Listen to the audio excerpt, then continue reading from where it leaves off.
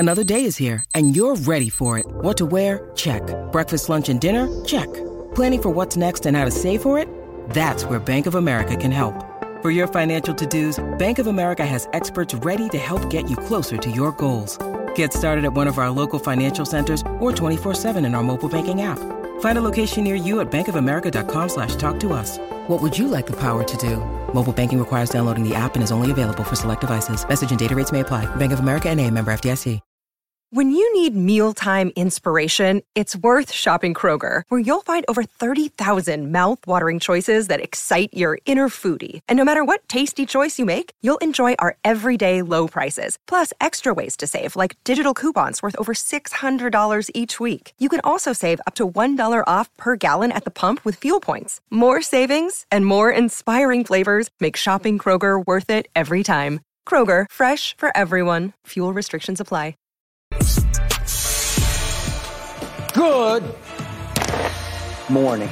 It is time to skip the BS. Time for Undisputed. Time for you to respond to us at #UndisputedLive. Time for me to dig in, double down on what I said last night on social media. The Cowboys showed you they're better than the Eagles. Did everything but beat the Eagles. Beat them everywhere but with the final score, 28-23.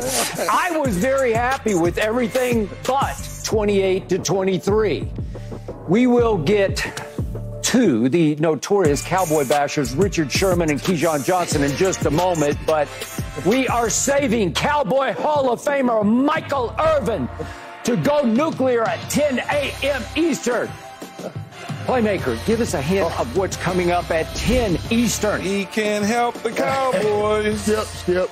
Don't listen to these Cowboy haters that are about. Now, let me tell you something. I hear everybody's talking about, this was something good came out of a loss. Like, this is so oxymoronic to put good and dirty birds together.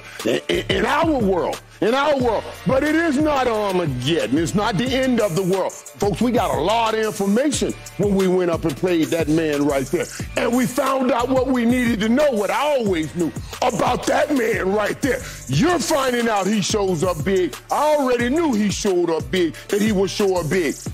We got a lot of information. And we're coming back to see them again.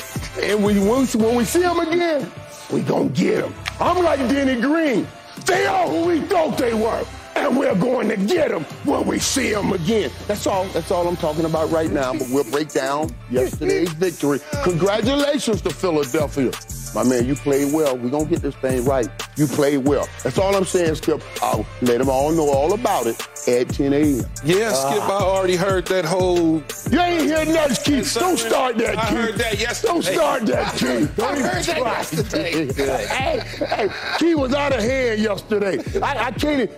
I'm going to have to start watching with Keith. He takes too much pleasure in the pain, if you know what I mean. I'm going to have to leave him alone. All right. We're going to get him, though, buddy. I can't wait for 10 Eastern. But right now, back to Richard, back to Keyshawn. The Cowboys did have their chances in Philly. Lots and lots of chances. But they repeatedly failed to cash in on those chances in the fourth quarter. And the Eagles survived. Richard Sherman, the floor is yours. Up first. What did you see? I saw your Dallas Cowboys play a really good game. I saw your guy CeeDee Lamb try to make his case that he's the number one receiver. He had 11 catches for 191. You got to give him a lot of credit. There were some weird plays in there where you question why he didn't get targeted on the 4th and 8. Agreed. Some plays at the end of the game where you're like, hey, if this is a guy, you got to go to the guy, and then they give him the ball at the end on the Hail Mary, and he gets tackled and fumbles, yada, yada, yada. But played an overall great game. Jake Ferguson, another guy who played a really, really good game. Your 11 from heaven showed up really early and made some plays later on. He kind of fizzled out. Probably should have been some holding calls there. There were some phantom calls in there that probably shouldn't have been called and should have been different. But I thought overall they played a really good game. Like you said, Skip, you got to give them a ton of credit, but they did not win. That defense that has been causing so many turnovers, that have been getting so many sacks, didn't get them when they needed them. No. They didn't get any turnovers in the game. They had opportunities, but the ball kind of bounced the Eagles' way. Thank you. And that's what happens sometimes in this game. But in the red zone, they needed to convert some opportunities, and they got really close to converting some opportunities. But it's an inch here, an inch there, or a few inches here where Dak steps out of bounds, where it looked like he kind of had an easy path to the end zone. He probably could have. Yeah, I was like walking. It looked like he kind of got cute, and then he steps out of bounds. And so that play right there really determined the game because they were in field goal range in the other drive and probably would have just kicked the field goal and tied the game up. But at the same time, there are no moral victories, Skip. They lost the game, and now they're 5-3. Yeah. All right. Yeah, you know, Richard is right. There was some good things for the Dallas Cowboys that came out of this. You can certainly see that this team came prepared to play. And particularly the quarterback that at times you don't like, Skip, he came prepared to play. He gave them an opportunity, a chance to win. There's no question about it. Unfortunately, they didn't win the football game, but they fought hard, and they're still right in the thick of things. CeeDee Lamb showed up, the tight end Ferguson that you've been preaching so hardly about over the last couple of weeks continued to show up. He did. Michael Parsons early, as Richard said, showed up. Here's the problem that you have, though. When you really needed them to buckle down in that last sequence of 5 plays at the end of that football game, you have an issue at first and 5 from the 6-yard line. There's a false start. Then 1st and 10 from the 11th, sack. 2nd and 21 from the 22, incompletion. 3rd and 21 from the 22, delay of game. Who was that on? I was at who fault was that? Then 3rd and 26, the incompletion, game, set, and match. But at the same time, your right tackle, okay, he was getting beat the entire game, but they couldn't get to that. But when they needed to, they lined him up over there again. They said, okay, Torrance Steele, now you're going to have to show that you can play the same way as the left tackle. Because the left tackle, he was holding his own. I mean, I turned to Michael a couple times. I said, Mike, that Smith dude right there? Number 77? USC. Oh, he's locking that. Look at that. He's over there on a stranglehold, making the dude just quit. First ballot Hall of Famer. But that wasn't across the board, though. No. And so when you look at it, you say to yourself, okay, can Dallas still win this division? I'll give you a little bit of a silver lining. Yes, they can. Because Philadelphia has a little bit of a stretch coming. They do. And so do the Cowboys at the end of the season where the Cowboys see the Seattles and the Detroits of the world and the Eagles again. If the Eagles stumble up on this stretch when they get to play Kansas City and those boys, now all of a sudden you have an opportunity, a chance to maybe, just maybe, get in it. But I don't think Philadelphia is going to stumble up enough for those things to happen to you. Now, everybody's got to tip their hat off to Dak Prescott, though, Skip. Can't all of a sudden say, well, he shouldn't have wore a size 18 shoe. He should have had a true size in the 13. He wouldn't have stepped out of bounds. That was the only angle. Because if he tried to go forward, they was closing on him. They was closing. He was not going to make it unless he took that pylon angle. It didn't happen. He stepped out of bounds. But in the end, there's a lot to learn from this game and losing it. So, I'm not going to really kill you off too much today, Skip. Right. But I tried to tell y'all we're not going to win this football game. Okay. Both of you were very good to me just now and very good to my Cowboys just now. As I said, I was proud of my squad. I was generally happy with what I saw. In the end, it was just the Eagles' day because they got the bounces and they got 3 or 4 crucial calls. It was their time to shine, and I got to give it up and congratulate their quarterback. I am a Jalen Hurts fan, and he sucked it up because he took a shot to his knee and it hyperextended back a little bit more. They said he didn't even need an injection. Halftime, they said they took an IV. He took an IV. I couldn't understand why you'd need an IV. It seemed like a really nice night to play football. But whatever, congratulations to the Philadelphia Eagles. Congratulations to Jalen Hurts. But now I'm going to tell you what I saw in the fourth quarter. I saw my team roll up 163 yards on the Eagles defense in the fourth quarter alone. Think about that. 163 yards up and down the field, up and down the field. I've told you again and again, the Eagles defense is gettable. The Eagles defense is torchable. It was 163 yards in the fourth quarter to 14 for the Eagles. It was 151 Dak passing yards to 3 passing yards for Jalen Hurts in the fourth quarter. It was 14 first downs for Dallas in the fourth quarter to 0 first downs for Philadelphia in the fourth quarter. I saw my team go 71 yards in 13 plays and wind up 4th and goal at the 1-yard line. And my rookie tight end, Luke Schoonmaker,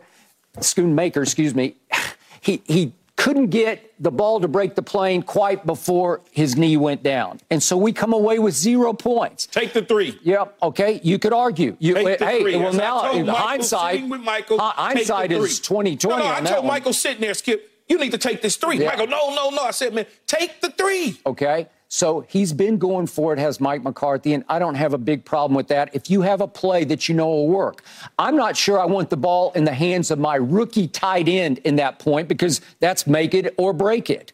Then I watch my team come right back down and get it 1st and 10 at the 31. And as Richard pointed out, we wind up 4th and 8 at the 20, and we throw it to the second-year receiver, Jalen Tolbert, who has like 7 catches in his life. And I don't know, because as Richard pointed out, CD beasted yesterday. 11 catches for 191 yards. So for this day, at least for this day, he's not a quote-unquote fringy number 1 receiver, as somebody on this show sometimes says. And he's not a receiver with something missing, as somebody else on this show often says. He looked like a bona fide number 1 receiver. You know why I say something missing? Because when he ran the shallow cross yesterday and he hit him in the hands and he caught, bobbled it, and dropped it, that's a something missing. Okay, all right, that was missing yesterday, but everybody drops the ball here and there. Yeah, but in this type of game, in this situation, Skip, you got to have it. I will buy that. And then finally, we get it. So we get 0 points out of that foray down to the 1st and 10 at the 31. And then finally, we get it, as Richard pointed out, you point out, 1st and 5 at the 6-yard line. We are 1st and 5 at the 6 with 27 seconds left. Think about that. We are only 6 yards away from pay dirt. Yes. We're 6 yards away from winning this football game and taking control of the NFC East. At this point, obviously, the records wouldn't be the same, but psychological control. And we fall straight backwards into 3rd and 26 at the 27. And why? Dak would think, I'll throw it to the 5-yard line to CD with 20 Eagles in the end zone. I don't know. What's going to happen? As me and Michael said and talked yesterday, during the game when this happened, you have to, as a receiver, go deeper. You have to go deeper. You have to know the situation and push yourself deeper into the end zone, because as you go into the end zone, the defensive backs are eventually going to back up. Okay, and yeah. Right. Go ahead, Richard. I agree, but I mean, there was a reason they threw that play. They drew it up. They thought he could get slipped behind the defense, thought he could run out the back end, maybe making a foot race to the opposite pylon, which is understandable. He didn't catch it on the run like they anticipated it, but like you said, I still got questions about that 4th and 8, that sack that Dak took, where he could have just threw the ball out the back of the end zone, but he wanted to play here, and he almost thought about it while he was in the grass. He still thought about letting it go, and then pulled it down at the last second. But that was a big mistake that they can't have in that situation. He definitely got to eat that one, let the ball go, live to fight another down, because you have the field position there that you need. See, you was doing good with me, Skip. When we first started this segment, me and Richard, we blessed you. We didn't jump on you. But then you went into this fourth quarter. Yeah. Now I'm going to have to get all over you. 14 first downs to none? No one can't. Quarter? You lost the game. Yep, Why are you living on the fact that you got 163 yards and they're 14? Mm-hmm. When they needed to cash in and close it out, guess what? The RPO game worked for them. Jalen Hurts showed you, as I told Michael yesterday, I'll continue to refer to that, when he kept the football, you assumed, because his knee was banged up, that, he's not going to be able to run it. But when the RPO game needed to happen, he kept the football. It was a totally different situation. He put the Dallas Cowboys on notice immediately. Like, hey, I can still move around and I can still run. Yep. Michael looked at me and say, I think he's good. Now I'll go back to Schoonmaker. Mm-hmm. I think I said his name right? Schoonmaker. Mm-hmm. The tight end is young. First of all, in that particular play, it's a very difficult throw. Because what you're doing is you're throwing across your body, and it has to be a perfect throw. But if you look on the right side, There's a guy who's wide open in a slant named Brandon Cooks. Yep. Throw the football to him, man. It's a much easier throw. Wide open pitch and catch. Obviously, the play was called to Schoonmaker. No, it wasn't. It's not necessarily called. It's not necessarily called. They run it the same thing both sides. They're both running both picks, so they're both man beaters on both sides. Exactly. And the man beater in Cooks, wide open. Just toss it to him. You don't have to do exactly what the play is designed. My playmaker that I trust is this receiver over here versus a young tight end that you are now hoping catches the football and gets into the end zone. The throw was a good throw, not the best throw. No, and so you start. Go ahead, though, Rich. Go ahead, Keith. No, I was going to say, when you start to really break it all the way down and look at, see, I was going to leave you alone. I was going to let you just, talk, but then you start trying to attack the Eagles for their play on defense. Mm-hmm. They did what they needed to do. Period. No matter what the yardage say. Okay, maybe. The W and the L is on their side and the L is on your side. Okay. That's just the bottom line, Skip. And they outscored you in the second half, Skip. You guys only scored 6 points in the entire second half. So all that yardage gave you no points, really. Okay, well, we had 6. No points, really, as I said. We beat them 6-0 in the fourth quarter. Which was not enough. We could have scored 20 points. Yes, and they could have scored 2,000 points. Well, what does that mean? Could have, would have, should have. That's not true. What? We had They outscored you 14-0 in the third quarter. You outscored them 6-0 in the fourth. Yeah. But again, the play that Key talks about is the reason why we question it. Maybe it's not CeeDee Lamb, because CeeDee Lamb had a fantastic game. Maybe it's McCarthy. Maybe it's Dak. Because in that situation, you are at least looking at your one. You're at least looking in his direction. And even if he's decoyed like he was that play, it was perfect because both defenders went to him. And Brandon Cooks, who the play was designed to get open, came open. So if you're at least looking that way, I agree. That's your touchdown. Easy. Pitch and catch, and it's coming towards you, not going away from you. Outs are harder to throw than slants. Yes. All right, so both of you are raving about Dak Prescott, and I rave about him up to a point, but I needed my quarterback to make one play, just one play. Any of these plays we're talking about, just one, including the 2-point play when I thought he flinched a little bit at the goal line because he's taken a lot of shots. He's been beat up before. He's had a career-threatening injury. Young Dak strolls, he waltzes into the end zone, and I thought he flinched. He wasn't going to get there. Yes, he was. Richard said he was. No, he wasn't going to get there. Richard? He wasn't going to get there. I thought when he took off right here, he started cruising. Like, if he goes and cuts it up right there, he got him. He got a step. This is Brandon Graham. Brandon Graham's a great player, but he would have just been on his back and rode him to the end zone. It would have been a touchdown, but you don't cut it up. Maybe that is the case. Maybe he flinched a little bit there, but I can tell you this. When you're being chased by somebody, it's different on the field than it is looking at it in the camera and saying, on TV, he could have made it. You know, Richard, being out on the field, looks a lot closer to what we see on television. It really does. Okay. Yeah, but if I'm going to avoid contact, that's what it looked like more to me, that he's just trying to avoid being touched at all. Like, you know what I mean? Let him touch you, and I'm in the end zone. But then you took the path of least resistance. You said, I'm not even going to let him touch me. I'm going to just touch pylon and get out of bounds unscathed, and that's what made it tough. So he was 29 of 44. 29 of 44, 374, skipping 3 touchdowns and 0 interceptions. You still want him as your quarterback? Okay, I need him to make one more big play, big game, big play, where you make a key play, where you make one throw where I say, that's it. We won the football game, and he did not make those plays. If I could show you what happened the first time they had it 1st and 10 at the 31 with 2:47 left, what happens on the next 2 plays? Could we see these? Sack. Tell me what happens here. You cannot take sacks in this situation. You have to get rid of the football. You can't. He's looking, he holds on to the ball. Your right tackle. Just get rid of it. Your right tackle whiffed. Just get rid of it. He's out there playing brother-in-law. Okay. He whiffed. All right.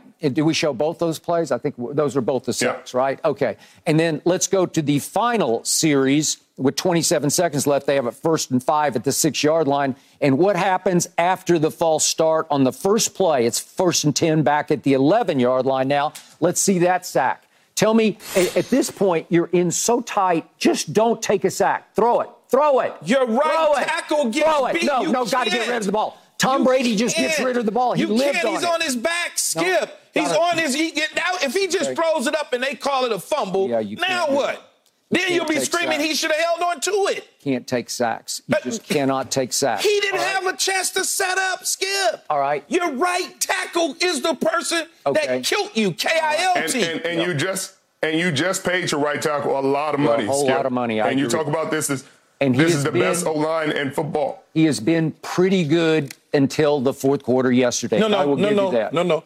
You got to watch the game. Yeah. It was a lot of times. Hassan Reddick beat him like a drum. Beat him like a drum and then set him up at the end of the game because I was getting there. But you know what? I'm going to play. And guess what? The Eagles needed one play, and they got their one play because they realized that your right tackle that you just gave all this money to isn't that guy. Okay.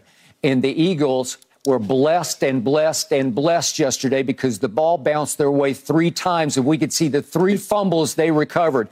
Jalen Hurts fumbles in their opening drive, and he fumbles at the Cowboy 49-yard line. This changes the game and the momentum at this point if the ball does not bounce back up to him. Whoops.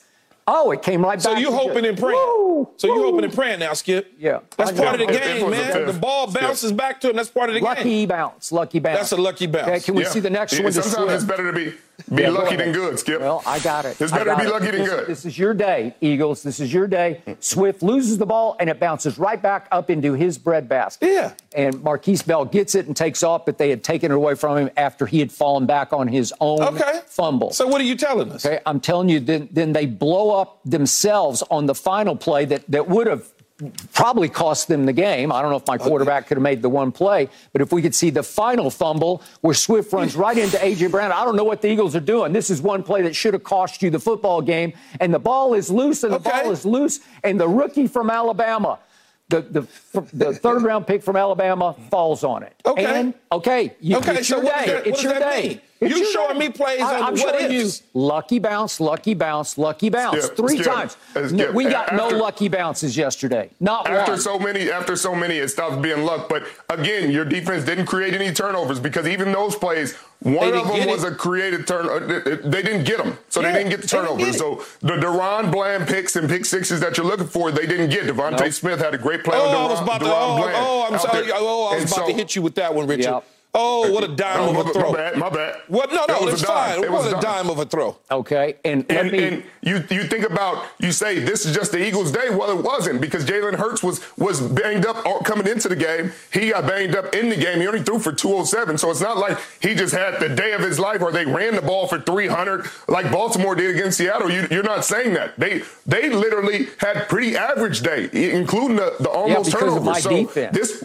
But they have a hard time against my defense. What do you mean? And they still scored 28 points, and they still won the game. You just made a hard case for a hard time, Skip, and I agree. They scored 28 points. Devontae Smith bombed your corner. It wasn't bombing. It was a great throw. What you mean? It was a touchdown. Past him. He was in front of him. What are you talking about? You don't need to be 8 yards in front of a dude. Well, he was right. It was a perfect Bland was all over it. What do you mean? If he was right there, he would have made a play. He wouldn't have scored, Skip. It was a perfect throw. It's right there. It's just right. Like it's right. Which is we call that a bomb, man. That's what we call it. That's what we call it. But they didn't execute like you say they did, like they have in previous games. And this is another thing we're talking about. When they play great teams, this defense all of a sudden doesn't get the turnovers you're used to, Skip. They don't. This is 2 primetime games, 2 primetime opportunities to show the world we're an elite defense. We're everything we talk about, and they don't create the plays that change the game. They give up 28 points. Sure, their offense should have maybe scored 30 points. Cool, but as a great defense, you don't give up 30 points in this situation and you win the game. Okay, and in a moment, we're going to be joined by the playmaker, Michael Irvin. I'm going to show you 4 plays in which the Cowboys got screwed on calls that could have changed the game. It was the Eagles' day. It will not be the Eagles' year. It was just their day. Way to go, Eagles. Congratulations. Up next, Michael Irvin unleashes on you, Eagles. Stay tuned for that. No mercy, no mercy, no mercy. When it comes to travel, we all know that feeling of wanting to escape to our happy place, whether it's hitting the beach, the ski slopes, or just kicking it with your crew in a tropical paradise. And Priceline wants you to get there and be very happy with a happy price, so you never have to miss a trip. Let me tell you, Priceline has got your back to make it all happen. My happy place is Cabo San Lucas, Mexico. Picture this: crystal clear waters, golden sands, and sun shining down on you like it's your personal spotlight. That's right. Cabo is my ultimate happy place. And you know what makes it even better? Priceline's VIP family feature. You heard it from me. That's right. VIP treatment for you and your squad. Imagine being with your crew, soaking up the sun and living your best life. And while scoring deals up to 5 times faster, it's like scoring a game-winning touchdown on vacation. Now, who am I taking with me to Cabo? To that epic trip, that adventure? My boys, my ride or dies, my crew, ones who've been there through thick and thin from the beginning to the end. I'm not taking any kids, no kids, just me and the boys living it up. So what are you waiting for? Download the Priceline app today and save up to 60% off select hotels and go to your favorite happy price with Priceline.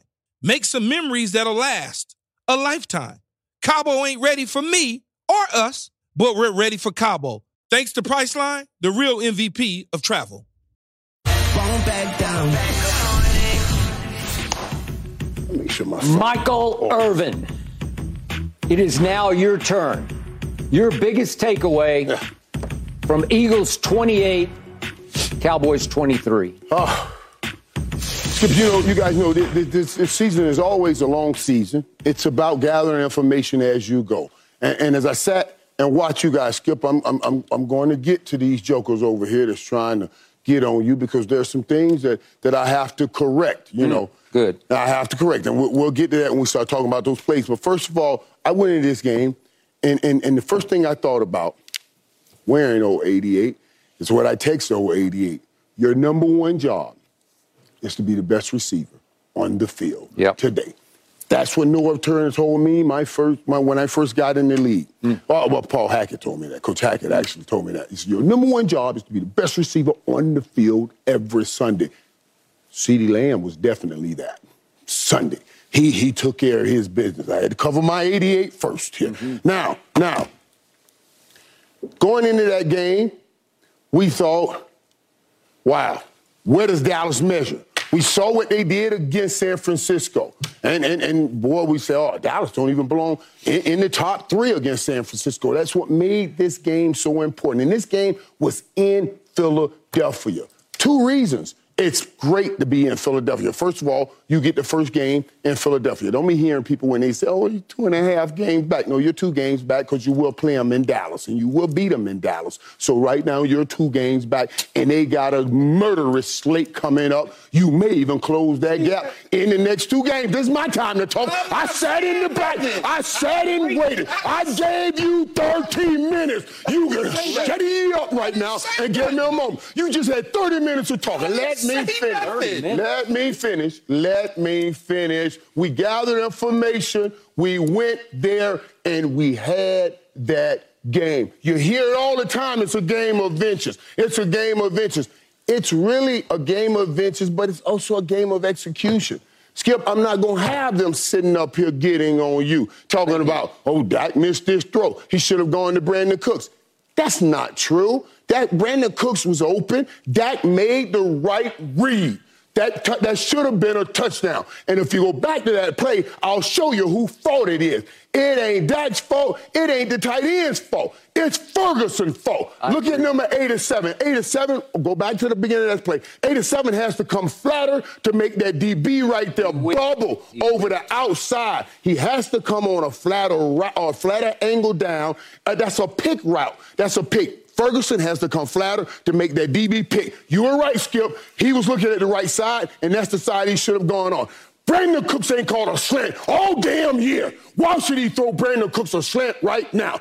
Execute the play right. We got that play. You win a football game. That's all. It comes down to execution. Stop trying to put that. Dak did everything right.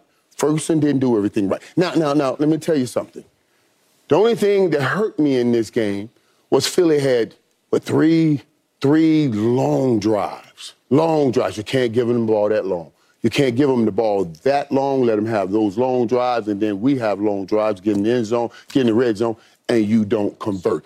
That is where that game got lost, right there. On a small little technicality, on small little things like that. On Ferguson not going flat enough on those routes. Those little things like that, you win that football game. And that's the bottom line right there. What we saw is, no, Philly's not too much for Dallas. No, Philly's not. Dallas, you are right there. And I guarantee you, I believe Dallas win this game in Dallas. Dallas win the game in Dallas. And if you see them again, that game is so important because it tells you, I don't care where we see you again. That is true. Even if we see you here, we can get you here. We can beat you in Philly, and that might even be sweeter. If you have to do it, I'd rather it be done in Dallas, and that ain't even over yet, folks. But I'm telling you, that was a good game yesterday. It was a good game, a lot of good information. And I give that played a great game in that game. Keyshawn, it's now it's your turn. Are you finished, Mike? Yeah, but y'all up here trying to kill my man Skip. We're trying to kill Skip with that. We are giving good information. That's what we're doing. That ain't no we're giving good information. I'm surprised. Sir, let me ask you this. Sir Payne should have made sure that he realized that play. That's the same play Malcolm Butler got him in the Super Bowl on because that receiver didn't go flat enough. He should have known that. Don't be coming out here trying to put that on my man Skip. I'm going to come out here. Thank you. Man. So, Michael, at any point in time yesterday, did you feel anxiety? Did you feel stress? Did you feel that the Dallas Cowboys are going to lose this football game? At any point in time when I'm sitting there with you, I just want to know. When I first walked in, let's go and get it real. Let's get it real. It was 14-7. You're in a sports bar, right? Yeah, we go to a sports bar. Dude. Let me tell you something. Yo, we be cutting the fool over here. I just got it, man. Key calls me over, and I come in, and boy, we rolling. Oh, I came in, it's over. Calm down, Michael. It ain't over. We were rolling, right? It was 14-7. Relax. And every time Philly makes play, Key has to get up, and everybody going crazy in the bar, and then he sits down, and then I'll get up when Dallas make a play. So we have so much fun. But that's not what I asked you. I asked you at any point in time, sir. No. I never felt we were out of that game. Okay. I never felt that we were stressed. Absolutely. When do you say we were out? No, I'm just saying you never felt stressed like that. You felt good. I felt that the Cowboys had this game within reach at all every single time. At all times. Okay. They never ran away. I told you the only problems I had were those long drives. I needed to get them off the field. Those were the only issues I had. Nick, can we go to the picture, please? Can we go to the picture? Hit it. No. Does that look nervous? No, I'm looking at the game. You're biting your nails. The game. You're biting your nails. I didn't joke. I didn't joke over here. Every time I'm studying. That's how I study. Stop biting your nails. I said, Joker, I ain't biting my nails. I'm studying. Because this is late in the game. See, this is, and I thought, look, Michael, and I thought you were, I thought she was up on this. But here's what I would say. You talk about there are only 2 games back. I should have won that game. 2.5 games back, man. They're not 2. They 2.5 games back. But I would say, though, to you and Skip, yes, the Philadelphia Eagles have a little bit of a gauntlet schedule coming up because they got Kansas City, Buffalo, San Francisco, who beat you guys down. They got Dallas and Seattle. But here's what I would say about y'all. At Seattle. Y'all got Washington, Seattle, Philly, Buffalo, Miami, and Detroit. You've lost to 2 teams this year in San Francisco and Philadelphia, 2 of the best teams that you played. Right. Everybody else, y'all walking over, cakewalking, beating, all those sort of things. Yep. Now the real stuff happens. Y'all lose no matter how you lost. You can blame Ferguson on not cleaning the pickup the proper way. You can say Dak Prescott had a size 17 on instead of his true size of a 14 or whatever you want to say. You can say he should have scored the 2-point conversion. You can go through all of those things. The bottom line is you lost the game, man. L is a L is a L. Skip, you gave me numbers on the defensive side of the ball, or better yet, offensively, 163 yards in the fourth quarter alone to their 14. But you still lost. Wait, 14 you didn't first score downs enough in the fourth points. quarter to 0 for Philadelphia. It doesn't matter. Our defense held them to 0 first downs in the fourth And guess quarter. what they did? They found your weak link at the end of the game twice, not once, but twice at the end of the game. Their right tackle that you just paid money to whiffed. And Hassan Reddick enjoyed him throughout the day, eating his lunch. And then he finally got to the dessert when he sacked Dak Prescott at the end. I don't care about the numbers, man. This is why I get on y'all ass so much, because you're delusional. Rather than say we played a good game, we are having an opportunity to see them again, you start telling me about numbers and what you did, and it doesn't matter. You lost. We're not just, wait. We're not just playing games to play games. We're playing games to gather information for our destination on where we're trying to go. So you're going to play a game to gather information? To try to find, what do we need to do to where we need to go? So what do we need to fix? What do we got to get better at? That's why we're playing these games. How many games you going to keep playing and losing the top teams to gather information to beat them? You done lost to San Francisco 3 straight times. You have now lost in a pivotal divisional game that puts you 2.5 games back of Philadelphia, whether you play them in a couple weeks or not. You are behind the sticks, Skip. You are behind the sticks. Keyshawn, which team looked better to you? We need the God's truth from you. Which team looked better in the end yesterday? Philadelphia. No, Dallas did. Dallas. How? The big takeaway, you step back from that game. The quarterback looked great, phenomenal. Cowboys are just better than the Eagles. How? How? I just gave you all the numbers. You lost. We went up and down the field. When they needed to hit Devontae Smith for a six-pack, they cashed in. We went 71 yards in 13 plays and got 0 points. We had it first and 10 at the 31 and got 0 points. We had it first and 5 at the 6-yard line and got 0 points. If we cash any of those, if we have the foresight to take field goal, we win the game. We win the game. But now you telling me, as I told you, I sat next to Michael Irvin, as Michael liked to say, and told him, hey, Michael, you should take the 3. You know, Michael told me, oh, no, we ain't taking no 3. We going to score a touchdown. Here, we go. And I told him after, I said, Mike, you want that 3? Hey, we probably should have took that 3. Right? Yes. Well, everybody's eyesight is perfect when we recollect, when we look back. Now, first of all, I say take the 3 because you've been a dismal this season in the red zone, and that's the only thing you've been doing really for the most part. And when I watch games, I understand just what you just said. So I'm looking at certain plays down in the red zone to find out why they failed or why they didn't work to optimal levels. You talk about that play. If we can show that play again where Dak steps out of bounds, you look on the left side of Dak when he's trying to get in that 2-point conversion. You look on the left side of Dak. Watch CeeDee Lamb wide open on that return. See what I mean? But the guard breaks and the guy gets through the guard. So Dak's ready to turn over there and throw that ball to CeeDee Lamb, but now he has to end up running it because there's a breakdown right there in the left offensive line. You see that? Now, I'm saying, I watch this kind of thing. You watch this kind of thing. That's what we watch it for. We study it and say, okay,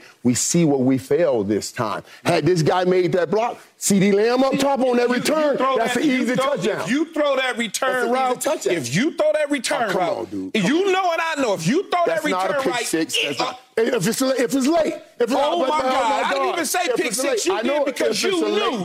If he throws it late. Behind, but that right there, I'm telling you what we're going to go back and study. We're going to find out why we have these breakdowns in the red zone. And I'm saying that's an easy fix. You got to square that up, and that's a touchdown. Skip, I just can't with y'all. I'm sorry. All right, let me show you. Speaking of eyesight, I questioned the referee's eyesight yesterday. I questioned their hearts and their guts because they got completely intimidated by the Philly crowd. I understand. They crumbled under the onslaught of the Philly crowd. It's an intimidating crowd, Skip. You're right. So they scared to call the right thing because of the crowd. Can I show you a deep throw to CeeDee the Beast Lamb? Could I show you this? 11:23 left in the third quarter.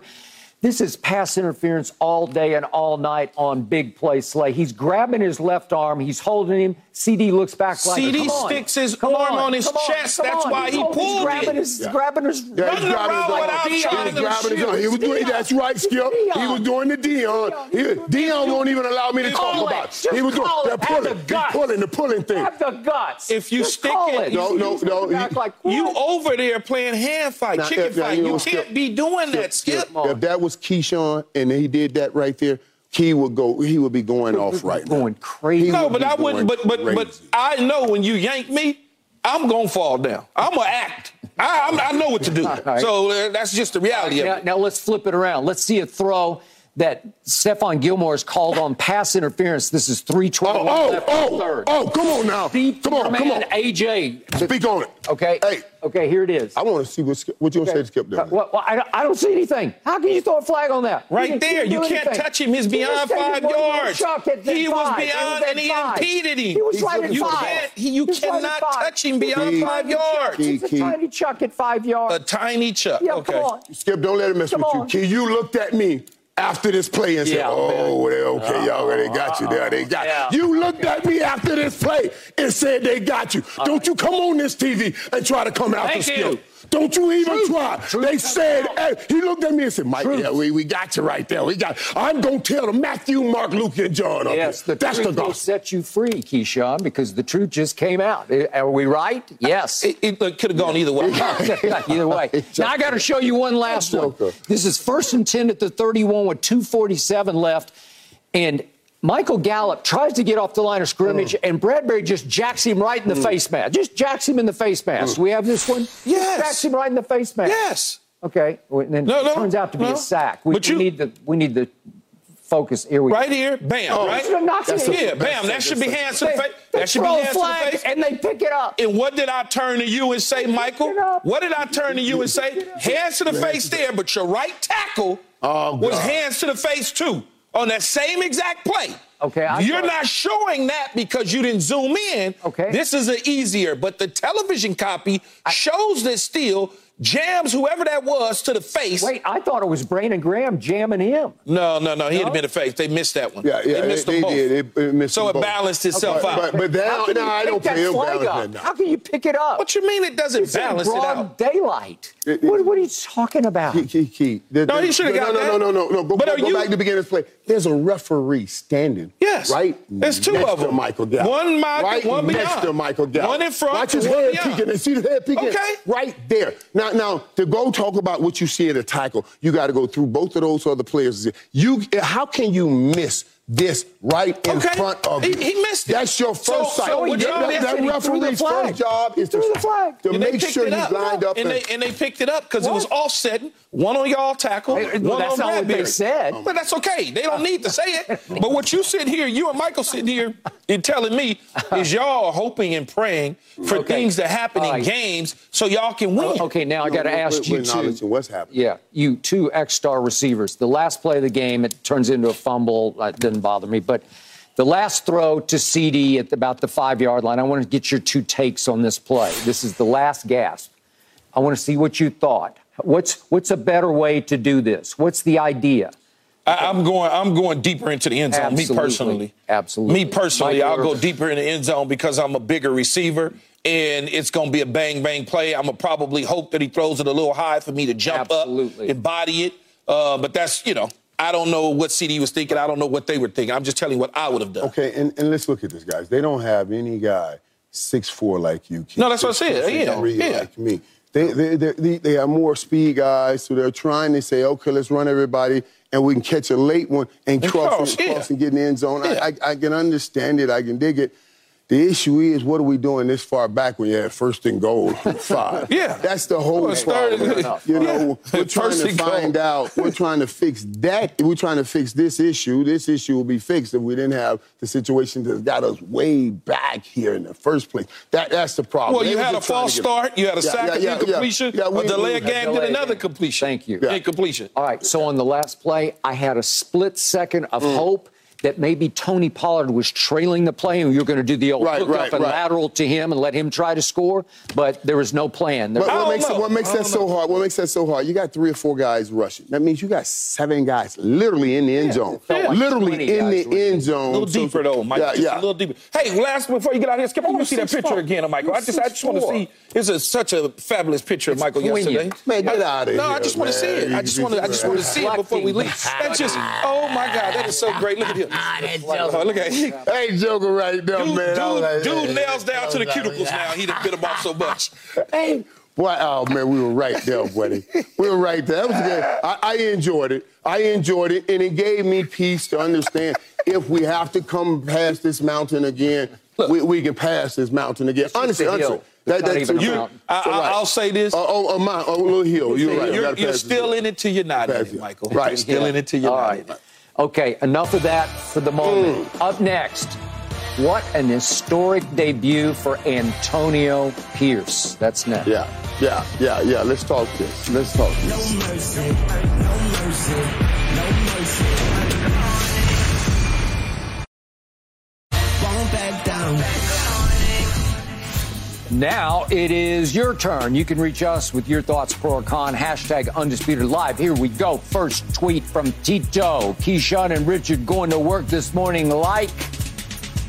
Yeah, what are they looking like? They had their day, but it's only one day. Right. Yeah. Next tweet is from Michael Stewart. The tissue aisle in Dallas is empty. Tissue aisle. Oh, God, come on. I like that. Fair enough. And finally from Ish, let spin begin. Little 3-card Monty. No, we're not spinning. We're spitting facts. That's all we're doing. Oh, God. Yeah. Nothing but reality, buddy. That's all. That's all. Don't let them get it. Okay, back to business. What a debut for Antonio Pierce as the interim head coach of the Raiders. Raiders 30, Giants 6. Here's what Antonio had to say afterward. Butterflies. I've had it 3 times as a professional. My first game in the NFL and the Super Bowl.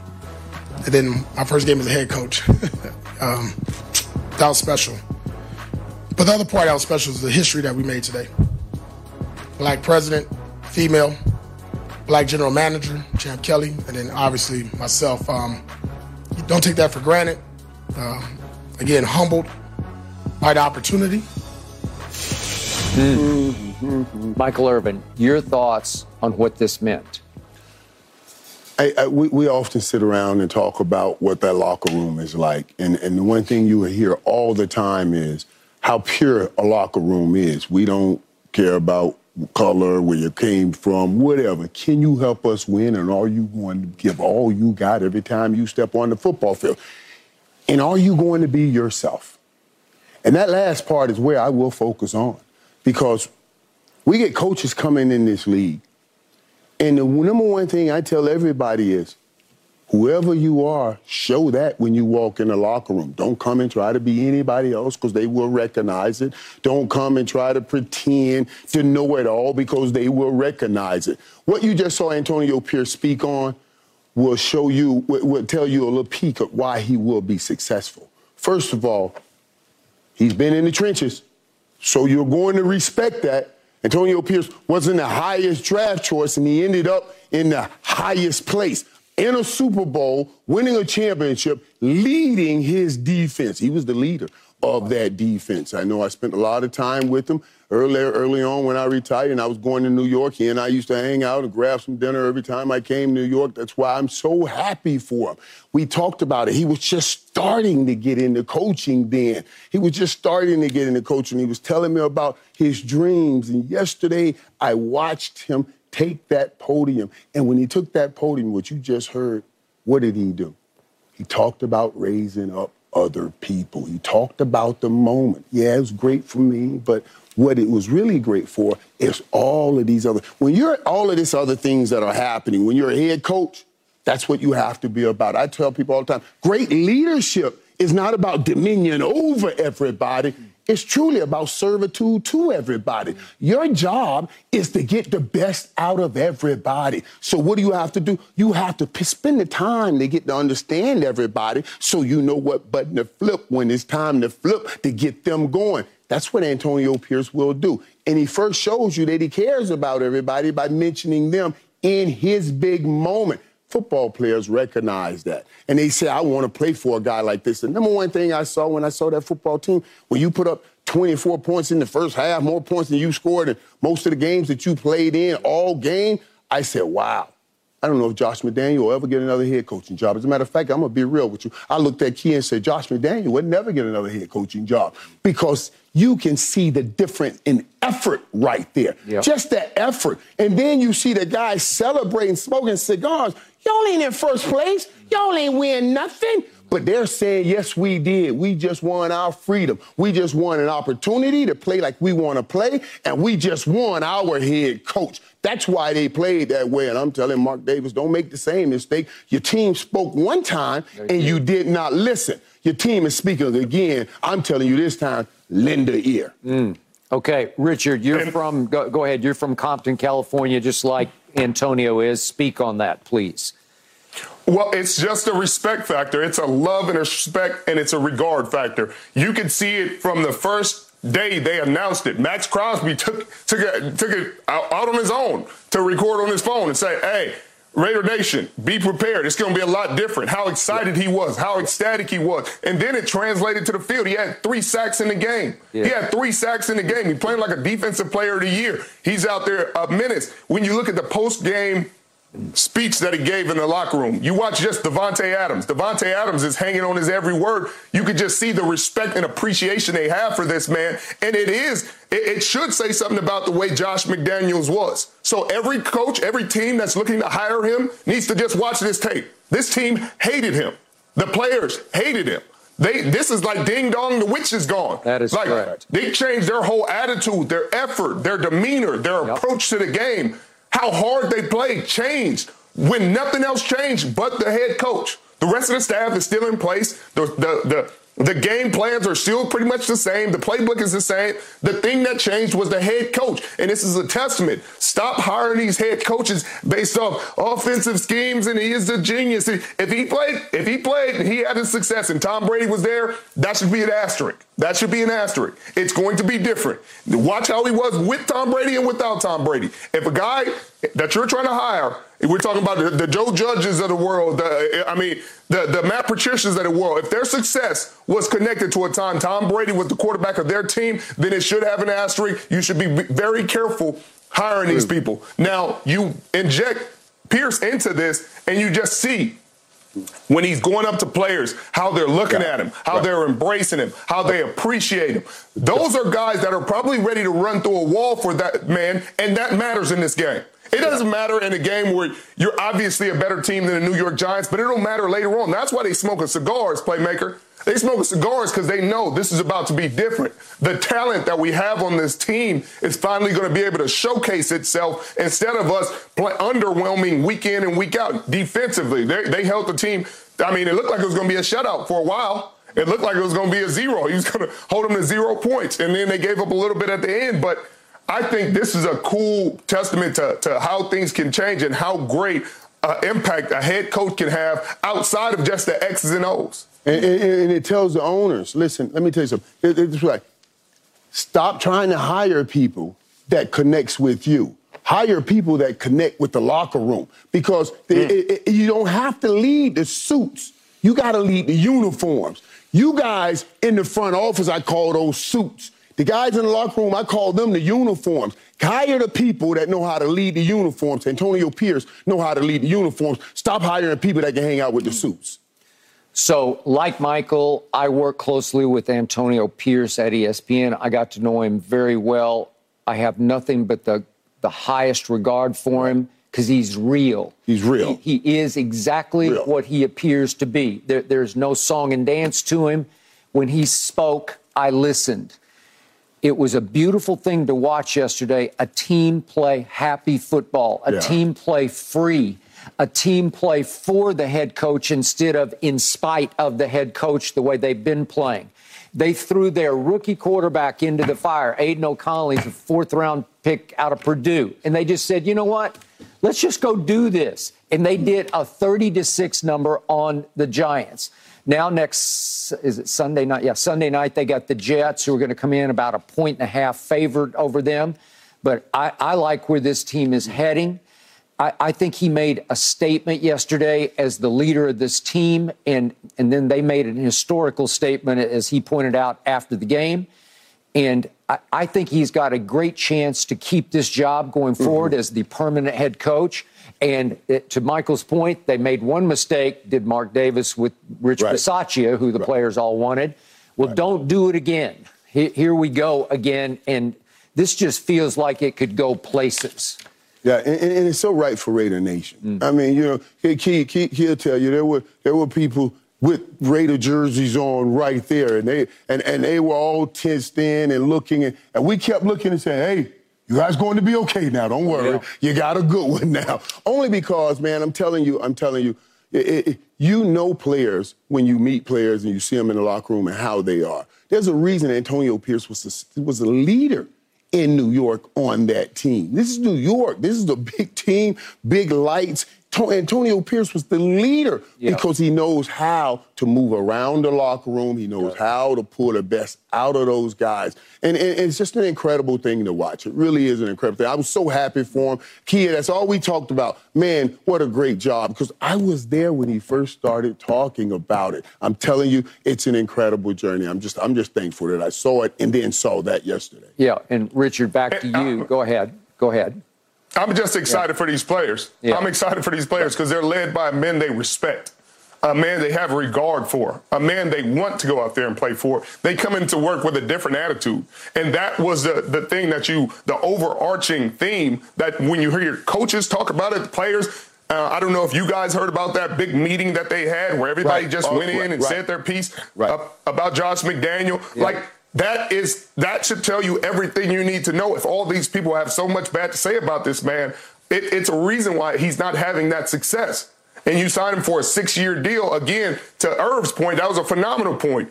These owners, that's why they say Eric Bieniemy hasn't gotten a job because he's not connecting with these owners in this way. He's not connecting with the owners in the way that you – but I don't give a dang because we're not playing with the owners. I'm not going out there and trying to motivate these owners to go out there and win a ball game. And if you keep hiring people like that, you're going to keep having losing seasons and losing organizations because you're not doing it – you're not actually – worried about the product on the field. You're worried about when I got to go to dinner and I got my country club buddies and I want my head coach to come to dinner and we want to chop it up and he doesn't drink the same beer as I or has the same wine connoisseur and taste that I do. I don't care about none of that. I don't care if Antonio Pierce gives great speeches or not. Can he win football games? Can he get these men where we need to go? And he can. And to this, before we move on, because, of course, I work on other shows and we reported on the other show about that meeting. They reported after that meeting, honestly, they said, and this was Ian and the guys that they reported, they said that meeting broke Josh McDaniels. Yeah. It broke him. They said after that, he I don't know, he kind of dazed out in the middle of the game, was not calling the plays, he didn't seem engaged. So everybody got on him so hard that it broke them, and they had to make a decision. Now that blew my mind. You know what I mean? Because if you're going to walk in acting like you don't care, then why do you care if you don't care? But the reality is, then that wasn't you. You were trying to pretend to not care and be somebody you are not. And then when you got something, you weren't prepared to have it. And that's the sad part about it. And the whole moral to the story is, especially in a locker room, you better be pure or you're going to get found out. That's just the reality of it. Yeah. Final beautiful point about Antonio Pierce. He was born in Compton as a Raider fan when they were the L.A. Raiders. He said the other day, I was literally born to be part of this because I grew up the biggest Raider fan. I love that. Yeah. Love this story, and we're all rooting for you, Antonio. Look forward to talking to you here on this show sometime soon. Up next, I'm going to get him. We are. Up next, we're about to debate Mahomes versus Tua. What happened? I'm going to get Antonio Pierce. No mercy.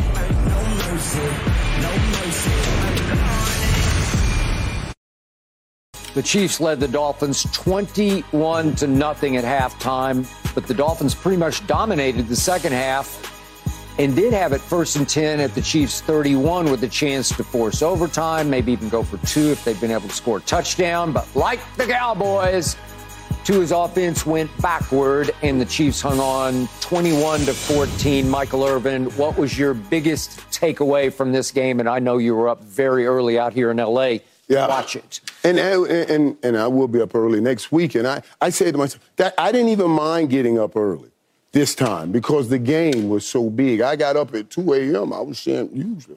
At 2 a.m., I'm usually saying, let me get 3 fucking cramps, because they're saying last call. You know what I mean? I was waking up. I was going to work at 2 a.m. So it was something new. But I knew I was going to see the Miami Dolphins and Tyreek Hill go up against the Kansas City Chiefs. So I was up. I was ready. I was hype about that game. The first thing I thought about, because as I go into every game, I want to see the bad boys at wide receiver, just like I told you about my boy C.D. Lamb. I was looking at Tyreek Hill. It's so funny because McKee and I was talking about this. You know, I noticed early what they were going to do. They put Snead on Hill, and they're going to say, hey, let's fight. Let's fight. That means you're not leaving this line of scrimmage without a fight. And you saw that wear down on Tyreek Hill. And Key and I was talking about having those battles where you got a guy in front of you.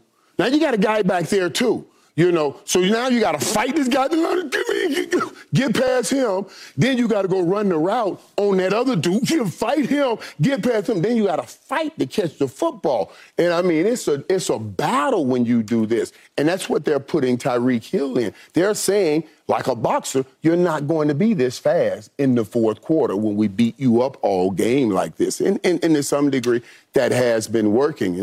And what happened, I was waiting on Waddle to step up and make some great plays. And Waddle did, but then he went off the field, got hurt and everything, and went back and forth. I thought it was interesting that in this offense has been so explosive. In the first half of that game, I was looking at Mike McDaniels, and I thought, wow, this is the first time it looked overwhelming to him. It looked like he was overwhelmed. He was by himself, and things weren't working. Nobody was around him. I said, boy, the genius has stumped. The genius don't know what to do. But then they started figuring things out and started making plays, and I saw an opportunity there for them to win that football game. Now, on the Chiefs side, I thought it was incredible because Patrick Mahomes is basically God playing quarterback. I don't care what you guys say. It's basically God playing quarterback. He doesn't have quite the talent. He needs a wide receiver, but he always makes just enough plays to keep them in the game. If you're not going to catch this ball, I'll run and just scoot past this first down. He's a phenomenal, phenomenal talent. I got people all on me, Key, because I said he'll never catch Tom Brady, and I was saying it in a place where I'm disappointed. I'm disappointed I got cheated out of Tyreek Hill, Travis Kelce, and Patrick Mahomes. That should have never been broken up. That was the greatest thing I'd ever seen on a football field. This side of the greatest show on turf, offensively, that should have never been broken up. And I was disappointed when I watched that game that I didn't see those two together. But the Chiefs found a way to win. And Miami got to start finding ways to win these kind of games. Or you cannot be considered one of the big boys. You have to find a way to win these games. Yeah, I don't consider him one of the big boys. I consider him fun to watch. I consider him dynamic when they are at home and they're throwing the ball all over the lot. But when I look at the 3 teams that they lost to, Skip, what did those 3 teams do? They disrupted the timing in the passing game of Tua. And I've been saying this since Tua became a full-time starter. He gets the ball out quick, like one of the fastest, we've seen in a very long time. Yep. But if I have to make him cock, reload, and look for something else, absolutely, at that point in time, that defender is in his face. Yep. While they're over there chicken fighting with the defensive backs, like Michael said, you got to get off a guy, then you got to fix your face mask probably. Then you got to run the route on the other guy. Then I got to break out of my route, hope the ball and the timing is correct while the guy is zeroing down to knock my head off. That's a lot of energy that you are now putting out on the football field. So when I look at the teams that they've lost to, the Buffalo Bills, okay, they negated the passing game to a degree, put hands on the receiver, disrupted the timing. Then in Philadelphia, same thing occurred. Early on in the first half against this Kansas City Chiefs team, and for the most part, the passing game in the second half, they ran the ball on some big chunk runs in the second half, but nowhere near what you've seen Miami do against the Denver Broncos. And you go back and you think about the beginning of the season against the Los Angeles Chargers. They had to squeak out a win against them because they were still being disrupted at the line of scrimmage. Now, when you start to say, well, what is Miami in the AFC? Miami is now slipping down. Cincinnati has passed them. Baltimore has passed them. Obviously, Kansas City is up there. The New York Jets is right there with them. They are now behind the sticks in their own division, where the Jets, depending on what happens tonight, they'll be in first place. Yep. Sole possession of first place. So I think when we talk about teams like the Miami Dolphins, they're cute. It looks fun.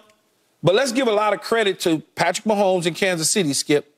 Okay? Travis Kelce, it's not Travis Kelce from 3 years ago. It seems like he might be, to a degree, slowing down with that explosiveness that we saw him have 3 years ago, 2 years ago. But Miami did to Travis Kelce what they were doing to Tyreek Hill. Absolutely, 100%. So they were beating him up, too, at the line of scrimmage. They beat him up at the line of scrimmage, not giving him free access. Right. And he's out there, Skip, Patrick Mahomes, he's playing with guys.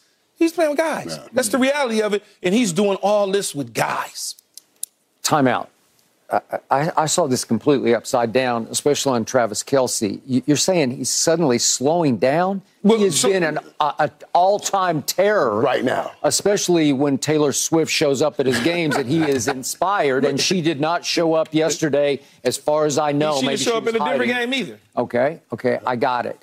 But that was 3 catches for 14 yards was his lowest output in 5 seasons. Yeah. Because he has been destroying this league up until when I say slow down, though, Skip, I'm not talking about he's at the end of his career. I'm talking about slowing down, about being just sole guy by himself. It's the weight of it. It's the weight. It's the weight of it. You can't do all of that consistently. But Miami was the first team all year that just said, you know what? No, we are not going to let you have him. You're talking about Tyreek, but this was the one where they just said, we'll triple him if we have to because you cannot have him. He had 7 yards on a catch. His third catch was in their last drive, and it was a tight end screen in which he started behind the line of scrimmage. Well, it's hard to go defend him behind the line of scrimmage, and then he weaved through him for 7 yards because he can really run after catch. And those are plays you call when you just want to keep your guy involved, when you want to keep him involved. All right. I'm going to point out that in the second half yesterday, Patrick Mahomes went 6 of 11 for a grand total of 38 yards. Yes. So they had him under some wraps, the way you usually cannot control Patrick Mahomes. And I want to show you one play, which was his actual final play. It's 3rd and 1 at the 19 with 2:42 left. They got to convert this play to keep the football. And they try on 3rd and 1, you're going to do that? And he's dead, and he just throws it out of bounds. Okay, they resorted to that. They don't have a tush push. When in doubt, they're just going to drop back and throw it. And it was probably heading toward 87. I'm going to bet his number was called. You see it right here. You see it. He was going to scrape and find a little spot right in the middle. Okay. You see him right here. Watch. Yeah. But in the past, and he was looking for 87. You're right. In the past, though, he didn't need to buy that type of time. He could deliver the football. So that speaks to my point about Kelce, whether it's double team, triple team, it didn't matter because he was always getting open regardless. Gets open like nobody I've ever seen. Okay, so all of a sudden, Tua gets the ball back, and they go Mostert for 25 and 19. And all of a sudden, I look up, as did you guys, and wait a second, it's 1st and 10 at the 31. And here we go with the last 4 plays. If we could see them in order, please. The first throw is as dangerous as it gets because he throws it but he looks back here, and this ball. Look out. It got to Mostert's hands, but he couldn't hang on to it. Look out. Here's the second play, and it's an airmail. And that should have been the out route. Third play. I don't know what it is. I don't know to Cedric Wilson. And he said it was a miscommunication there. The last play. Right. That snap, by the way, it still hits him in the hand. You got to hang on to it. He's looking to throw it. It's like your quarterback, Troy Aikman, hated the shotgun because you have to look the ball into your hands and you can't watch the receiver. But you also want to see the rush. There's a lot going on behind there. And if you see right here, remember now, right before this play, remember they called the timeout? Right? When Kansas City came up and then they were going to play off. Kansas City was going to play off. And then they called a timeout. and coach changed the play. And so what Tua's looking at is this rush of people coming toward the line of scrimmage. He thought they were going to get what they had right before the timeout. Absolutely. And now he's saying, oh, my God, here they come. But they had a perfect play on for that blitz if he would have caught that football. Could the Miami Dolphins be like the Dallas Cowboys? If he'd have caught that football, there was a receiver running wide open, and he had the whole left side of the field. So all he had to do was catch it and throw it up in the air. He could have run across that field and scored. Sound like the Cowboys to me. Well, we're just breaking down for the audience. Yeah, I'm just saying.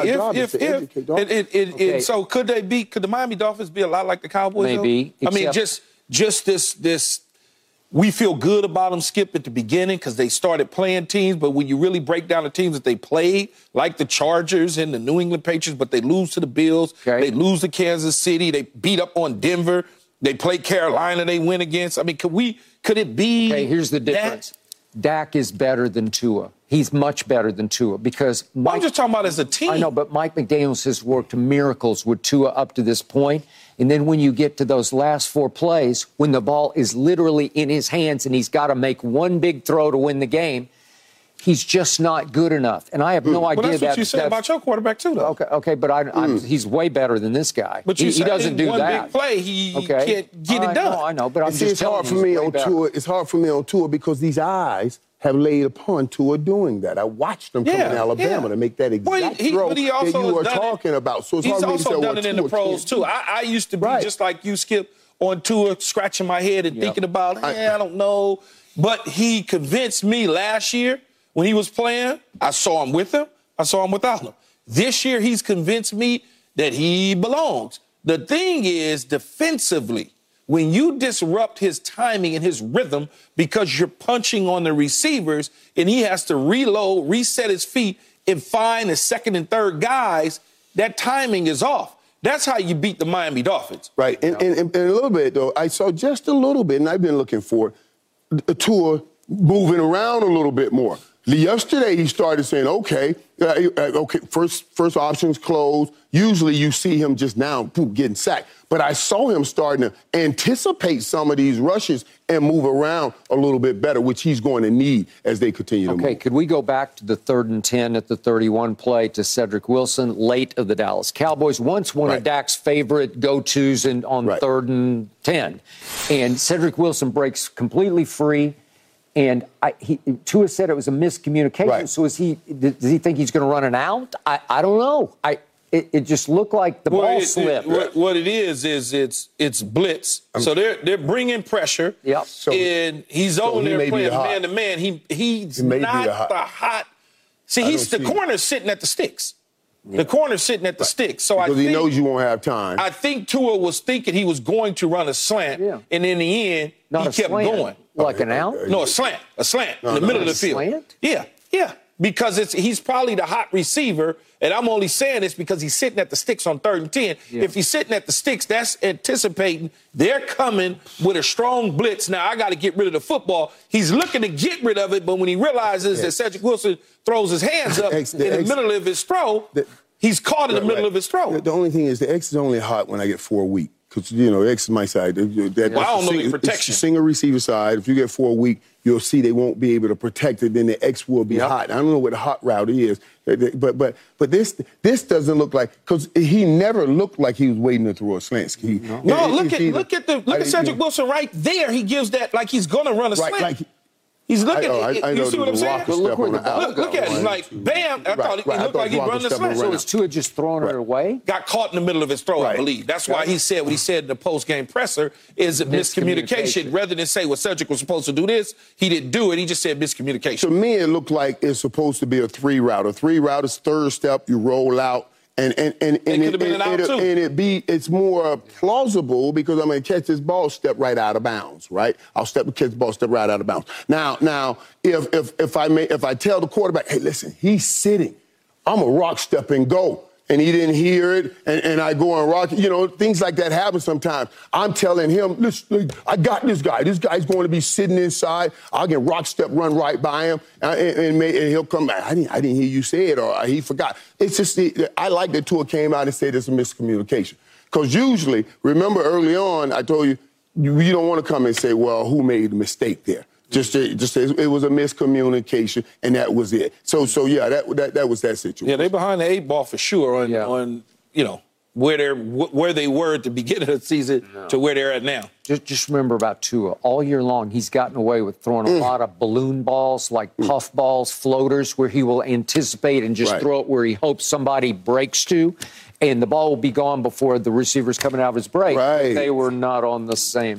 Well, they got their bye, and they get our Antonio Pierce Raiders. And that's why, Skip, that right there, that play that he dropped the ball on, I'm telling you, that play was set up perfectly because they did come. And Mike McDaniels must have anticipated that because that inside slot receiver to the right, he had the whole football field. And he was planning on throwing that same throw you just talked about, that lob across the field, and let him run right up under it and win the game. All right.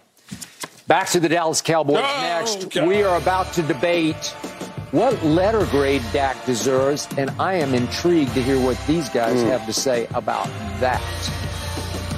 No mercy, no mercy, no mercy. Won't back down. QBR, one of my favorite stats, says Dak Prescott outplayed Jalen Hurts yesterday. Dak's QBR was 73 to Jalen's 60. Dak threw for 374 yards, 3 touchdowns without an interception, while Jalen threw for 209. 2 touchdowns and no interceptions. So, Michael Irvin, let's give Dak a letter grade for his performance in what obviously was a 28-23 loss. A loss. That's the one thing. When I grade him, I give him an A-. And I'll tell you why I give him an A-. You talked about the numbers that he put up, and he kept us in the game by making some plays, and he made some great throws. He did play one of his best games. But the bottom line is, the ultimate goal is to win the football game. And there are a few opportunities that you had in there, and we didn't get that done. Now, I also give him an A- when I look at some things. The last few years since Dak gotten hurt, I said to myself, he really is a very timid runner.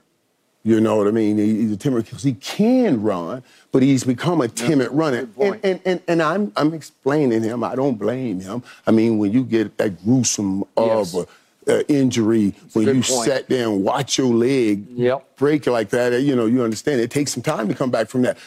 But he's finally back from that. He's finally back. I've been throwing so much love towards that Patrick Mahomes style that Lamar Jackson has picked up, where he's moving around, but he's keeping his eyes up the field to find other players.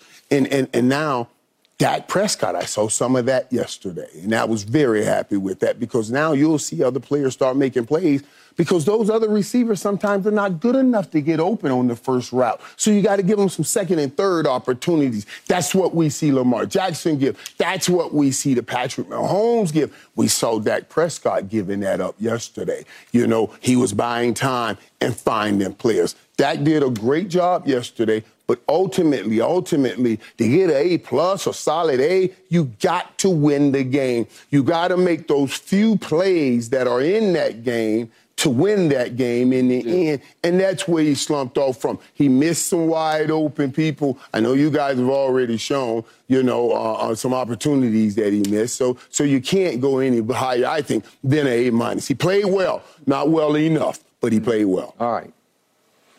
I agree. I got to give him the same grade, the A-. The 2-point conversion where he stepped out of bounds, I thought he could have cut it up a little earlier. Maybe he took a little bit of contact and got in the end zone there. I did see a play where he used his legs. I mean, he got upended by Darius Slay on the play, but it showed a lot of courage. He put his body on the line for his team, and that's what he was doing everything he could to win the game. And it was the right time, sir. It was the right time to put your body on the line. Usually I'm like, don't do that. But that was the right time.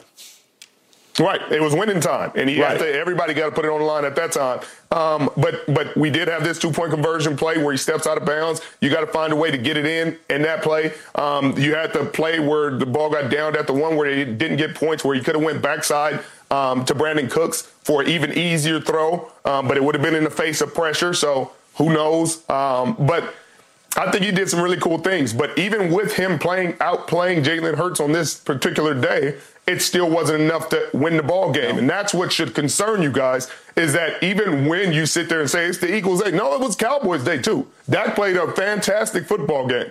He shredded that defense. He moved the ball up and down the field. He made big plays. CeeDee Lamb had 11 for 191.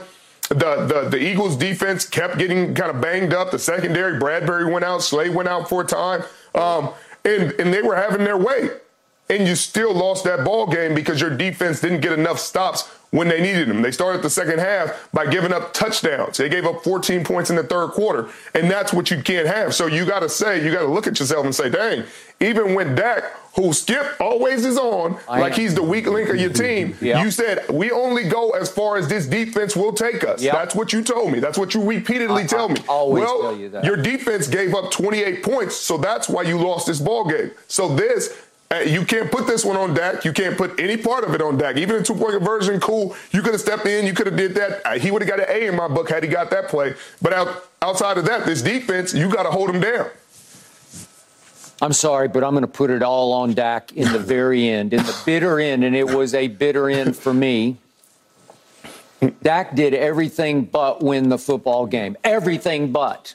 Micah, after the game, said Dak was the ultimate warrior. Nobody was better on the football field. Okay, I give you that to a point.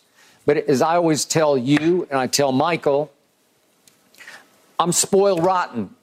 From the age of 10, I was a fan of this team. I know how great Dandy Don Meredith was. I really know how great Roger Staubach was even before Michael's time. But trust me, you want to talk about clutch playmaking? I know how Hall of Fame great Troy Aikman was throwing to this man 88. It's all-time greatness. So my bar is way up here. And Dak played, to Michael's point, one of his best games ever, because you can't get a whole lot better except for get it in the end zone. They were 3 out of 5 in the red zone. And unfortunately, it's just those two trips. I look at the fourth quarter. Dak threw for 151 yards in the fourth quarter and scored 6 points. Dak went up and down the field for 14 first downs in the fourth quarter to 0 for Philadelphia. So my defense was doing something right in the fourth quarter. But you have to cash. You have to make one play somewhere. And it was, listen, 71 yards in 13 plays, all the way down to 4th and goal at the 1, and we have torn that play apart. But for whatever reason, it didn't get in the end zone. And it starts with the quarterback and the choice that he made, and then we can just tear it all apart again.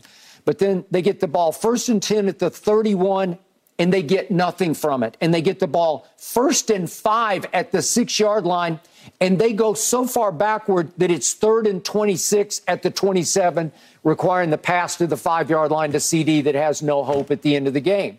Look, he played great, but I just need one more play. So if you ask me to give him a grade on my all-time Cowboy scale of quarterback play, I have to give him a B, because this is it. This is your arch rival. This is a team that thinks it's better than you. I thought I saw my team being better than this team, but somebody has to make a play, and it has to start with number 4. So to me, a B is a fair grade for Dak, because you go up and down the field in the fourth quarter, and even on the 2-point try, I thought he was home free. Richard thought he was home free. I just thought, and I'm with Michael, at the last second he flinched a little bit, and I don't condemn him for it, because he had a career-threatening broken leg. It was horrendous. I wasn't sure he would come back, and he flinched just a bit. Like, I'm going to flinch, and I'm going to stick my toe out of bounds.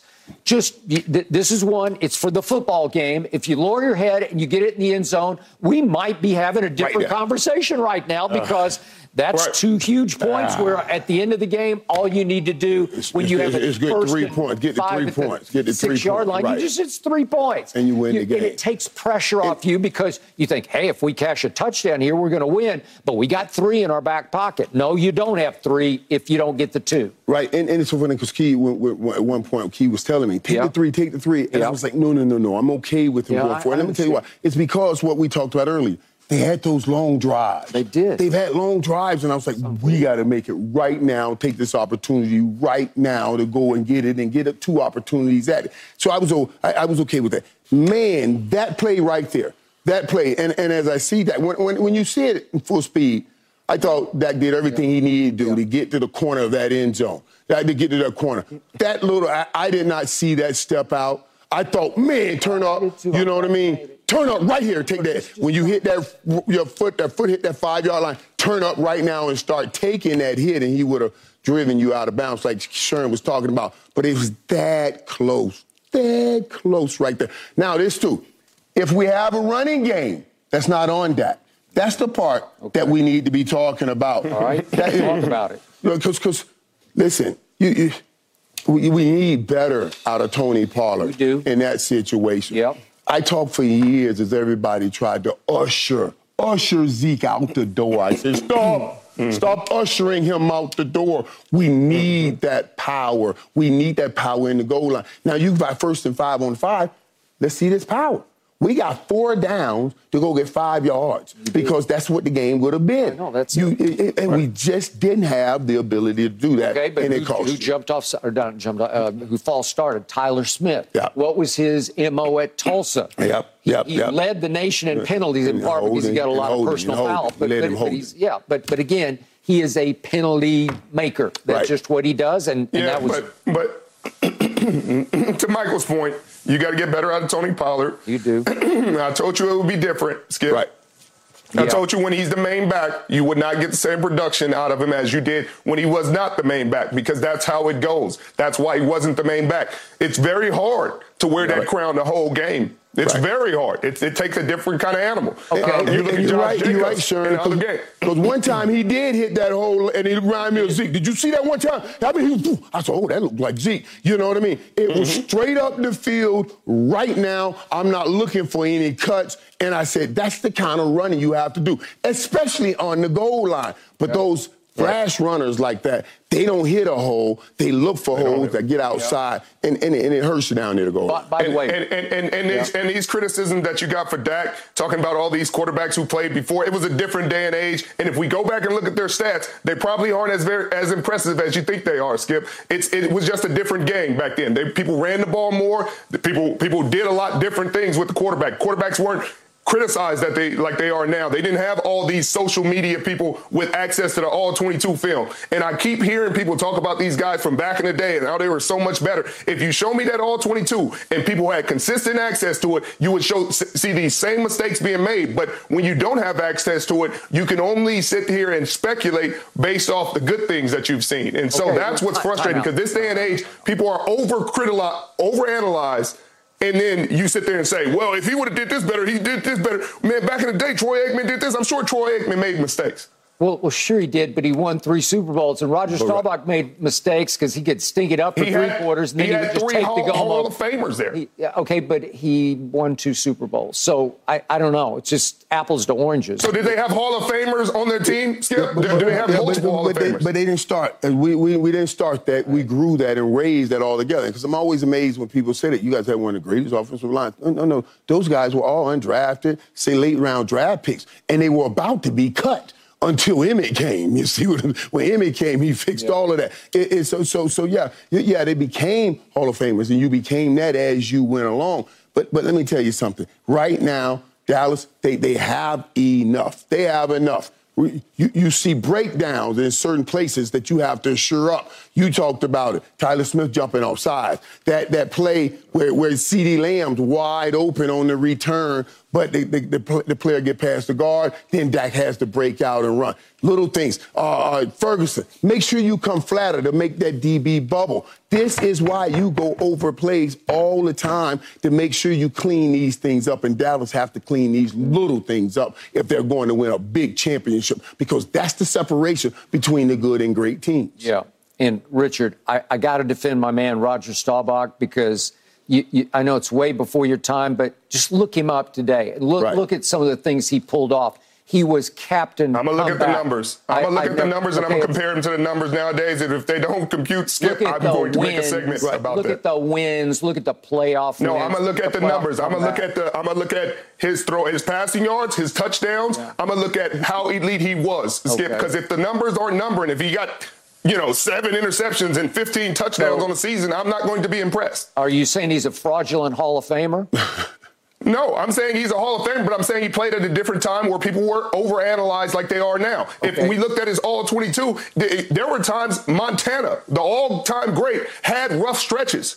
And there will be people nowadays, if they saw him in that stretch, saying he's one of the worst quarterbacks in the league. Right. He's a Hall of Famer, all-time great. He just wasn't analyzed like they are now. But, Sean, one last thing, Sean. Let me Sean, numbers, I know they had a show that says numbers never lie, but that is a lie.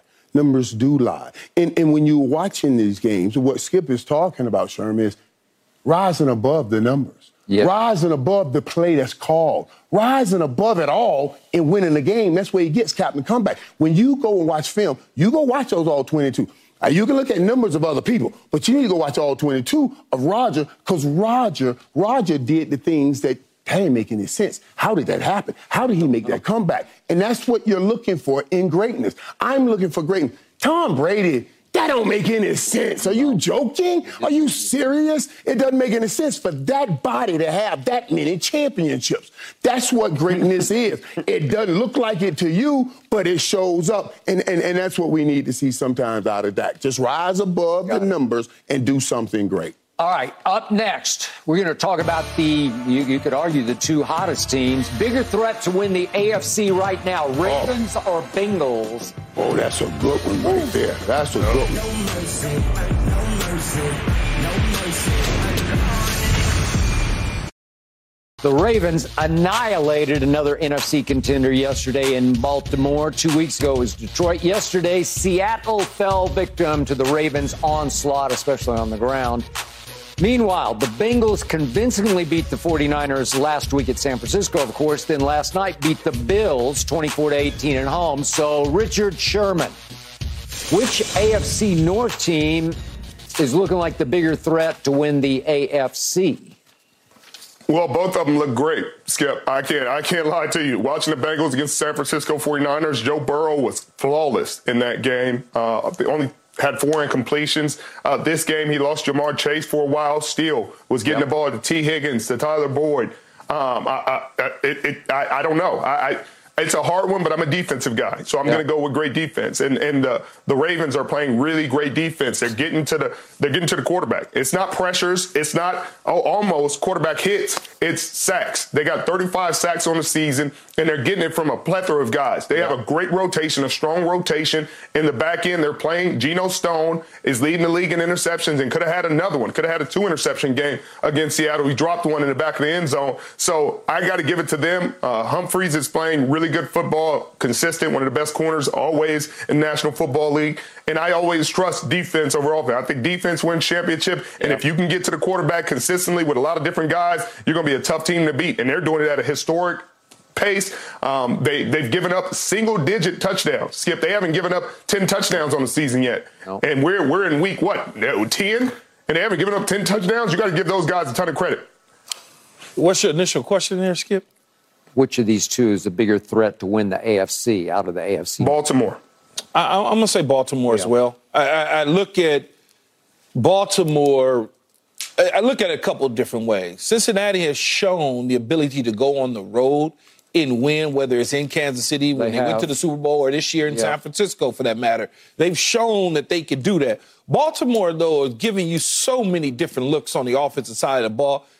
Lamar Jackson can run. He can throw. They starting to involve OBJ a lot now. They did. I mean, when you just start to look at this team, Todd Monken has come in and given them exactly what they wanted on the offensive side of the ball. Even defensively, they're playing lights-out football.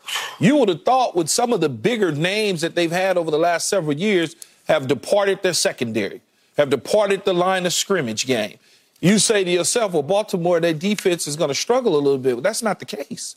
And then when I look at the schedule, it's in their favor when I look at their schedule down the stretch. When I go to Baltimore and I'm thinking about they're playing Cleveland at home, It's Cleveland. I don't know what that really truly is. They get the Raiders. With the Raiders are with a new head coach that I love in AP, but it's still a situation where Baltimore is a better football team, right? Then they get the Chargers, which are the Rams. Jacksonville is still a tough one. I don't know what the 49ers and the Miami Dolphins at the end of the season are really going to be.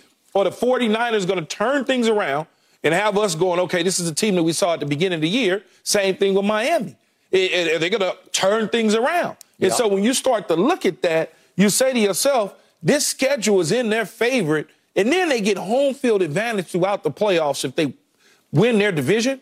They're going to probably win their division with a few losses, which means they're going to get home field advantage throughout, and to go in Baltimore and play in late January in that weather, that's going to be a tough out. Cincinnati, the same thing, but I just think Cincinnati has a tougher challenge down the stretch to finish to be able to come out of the AFC. Yeah. I'm with Richard on this. This is a tough, tricky call for me because when you talk about the Bengals, if you have Joe Burrow, you have a chance in every game because he's just that good, and he's clearly back healthy, and he's clearly back at the very top of his game. And when you have those three receivers, it's just difficult to stop them. But I'm with Richard about defense because while Cincinnati has a playmaking defense, Baltimore has an overpowering, overwhelming, overarching defense that can just annihilate as it did to Seattle. And, Richard, you like the Seahawks pretty much. I mean, you think they're pretty good. Yeah, yes. We yes. got a bet on I thought they Seattle had a chance to win Dallas. that game. Yeah, okay. So they go in there, and I'm looking at the final numbers, and I'm saying, wait a second. Baltimore had 29 first downs to 6 for Seattle. Seattle went 1 of 12 on third down and 0 of 1 on fourth down. And the final yards are 515 to 151. To 151. What? And Lamar is now leading the NFL in completion percentage. Try that one on for size. And every time I look up, they find another back, like the kid they found undrafted out of East Carolina yesterday, that Mitchell kid. He touches it 9 times. It goes for 138 yards. And I'm saying, where did you find him? He's like 5'8", 186, and ran 4.37. Well, nobody drafted it. I don't know why, but they tend to find it's like an assembly line of backs for them. Every time I look up, there's another one. And they're pretty good, and they're pretty good, and they're pretty great. So I don't know what's not to like. So I do also have to give a slight edge to Baltimore, but maybe it's because I picked them to win it all before the year. Keyshawn had them going to the Super Bowl, right? Yeah. Oh, yeah. And you're still hanging in with the nepotism pick, right? Well, I mean, the thing that they do well, Skip, is the thing that has been championship football since this game was invented. You got the run game. Yeah. And you got a great defense. The rest of it can fluctuate. You know, the pass game can fluctuate sometimes. But if you got a great defense and a run game, you have a championship formula. They ran for almost 300 yards against Seattle. Seattle was top 5 coming into this game, top 6 in rush defense. And they hung up almost 300 on them. Look, I was just as bamboozled and frazzled as anybody else because I did not expect them to run for almost 300 after, they've lost backs this season. They've had injuries in the backfield. And like you said, they just keep producing guys that can get the job done. As I always say, you can be very efficient when you have numbers in the passing game like Lamar had yesterday. Yep. Don't turn the football over, and you run the ball the way that they did, and you play defense, you're going to win a whole lot of games. Win a whole lot of games. Yeah, everybody seems to think that you got to airmail it everywhere to win. That's not, that's not true, and it'll never be true. Okay, and to your point, Zay Flowers yesterday caught 1 ball for 11 yards because they didn't need him. Aguilar caught 1 ball for 2 yards. I'm sorry, 2 yards, and they didn't need him. It all went to Mark Andrews. Odell had a pretty big game on his birthday, caught a touchdown pass on his birthday, had 5 for 56. Congratulations to him. So they are spreading the wealth. But to your point, the bedrock, the cornerstone is they just run it down your throat, and then they dare you to try to run on them because they're going to stuff you. So, boy, they got it going on in Baltimore. Yeah, they do. And they got Cleveland coming up next. Yeah. Which, Cleveland won yesterday and they played, they played okay. Deshaun came back. But this is going to be, a division rival. and we'll see. We'll see how they play each other with both starting quarterbacks in the mix. I like Baltimore to come out of it. You mentioned the New Orleans Saints and nepotism. Yeah, that's right. I'm certainly going to continue to go down that road because right now they're sitting in their first position in their division. Yeah, so you just got to win and get home field playoff games, and you're good. Well, they look like the class of that division, not saying a lot, but they do. They should be. All right, up next, we're going to go to another division. We're going to talk about a rookie quarterback by the name of C.J. Stroud, who had a game of games yesterday. That's next on Undisputed. No mercy, no mercy, no mercy. Fall back down. Once again, your turn. Hashtag Undisputed Live. Here we go. First tweet. Keyshawn and Richard, y'all like my new screensaver? Yeah, I'm sure they do. Oh, man. Yeah. For posterity. That's tough. Yeah. Next tweet's from True Story. This is Skip getting ready for the show, prepared to defend the Cowboys. Yep. I think that's Arnold from one of my all-time favorite movies, Predator, but I'm not sure if it's Predator or one of the other ones. That's Predator. Bro. Is it? That's Predator. Okay, well, then if it is, I'm good. Yeah, I love that movie. So did I. He finally got him. Okay, this is Jason L. Williams, our final tweet. Keyshawn didn't have to do that to the playmaker like that on TV. Didn't have to do him that way. That must have been right after Dak. Playmaker. You look concerned.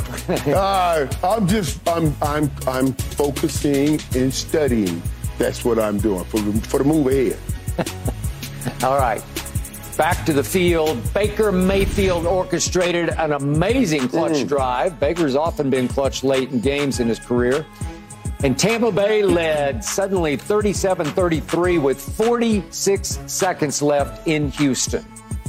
And C.J. Stroud was even more amazingly clutch, completing passes of 14, 6, 14, 26, and finally 15, zing, for the winning touchdown with 6 seconds to go.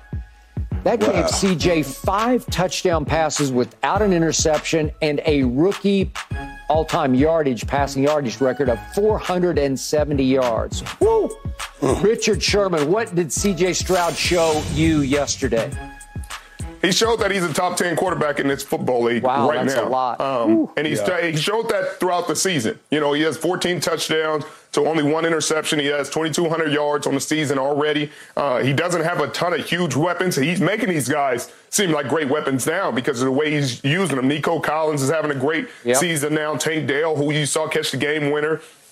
He's making the right decisions week in and week out, play in and play out. And Bobby Slowick is putting him in great positions week in and week out. Another Kyle Shanahan disciple. We're going to talk about that again on a different day. But that's a simple concept right there. That's what's frustrating about it for I'm sure, Todd Bowles and his defense is because that's Dino. That's Dino. I don't know what y'all call it, Irv, but double post in the red zone has, since Jesus was a baby, is what people are going to run. And if you're running it with a quarter safety, you pass off the first one, you get back to the second post, and the play is dead. That's what Carlton Davis was expecting on that play. He's expecting inside help from my guy D. Delaney, and he didn't have it. That's why D. Delaney is jumping up and down. But you got to give C.J. Stroud all the credit in the world. He got passed over with the number 1 pick by the Carolina Panthers, and there's been a lot of speculation about Tepper and him overstepping the scouts and the GM and everybody who actually wanted to draft C.J. Stroud. But he said, I want Bryce Young, and I've seen enough out of Bryce Young, and I own this team, and that's who we're getting.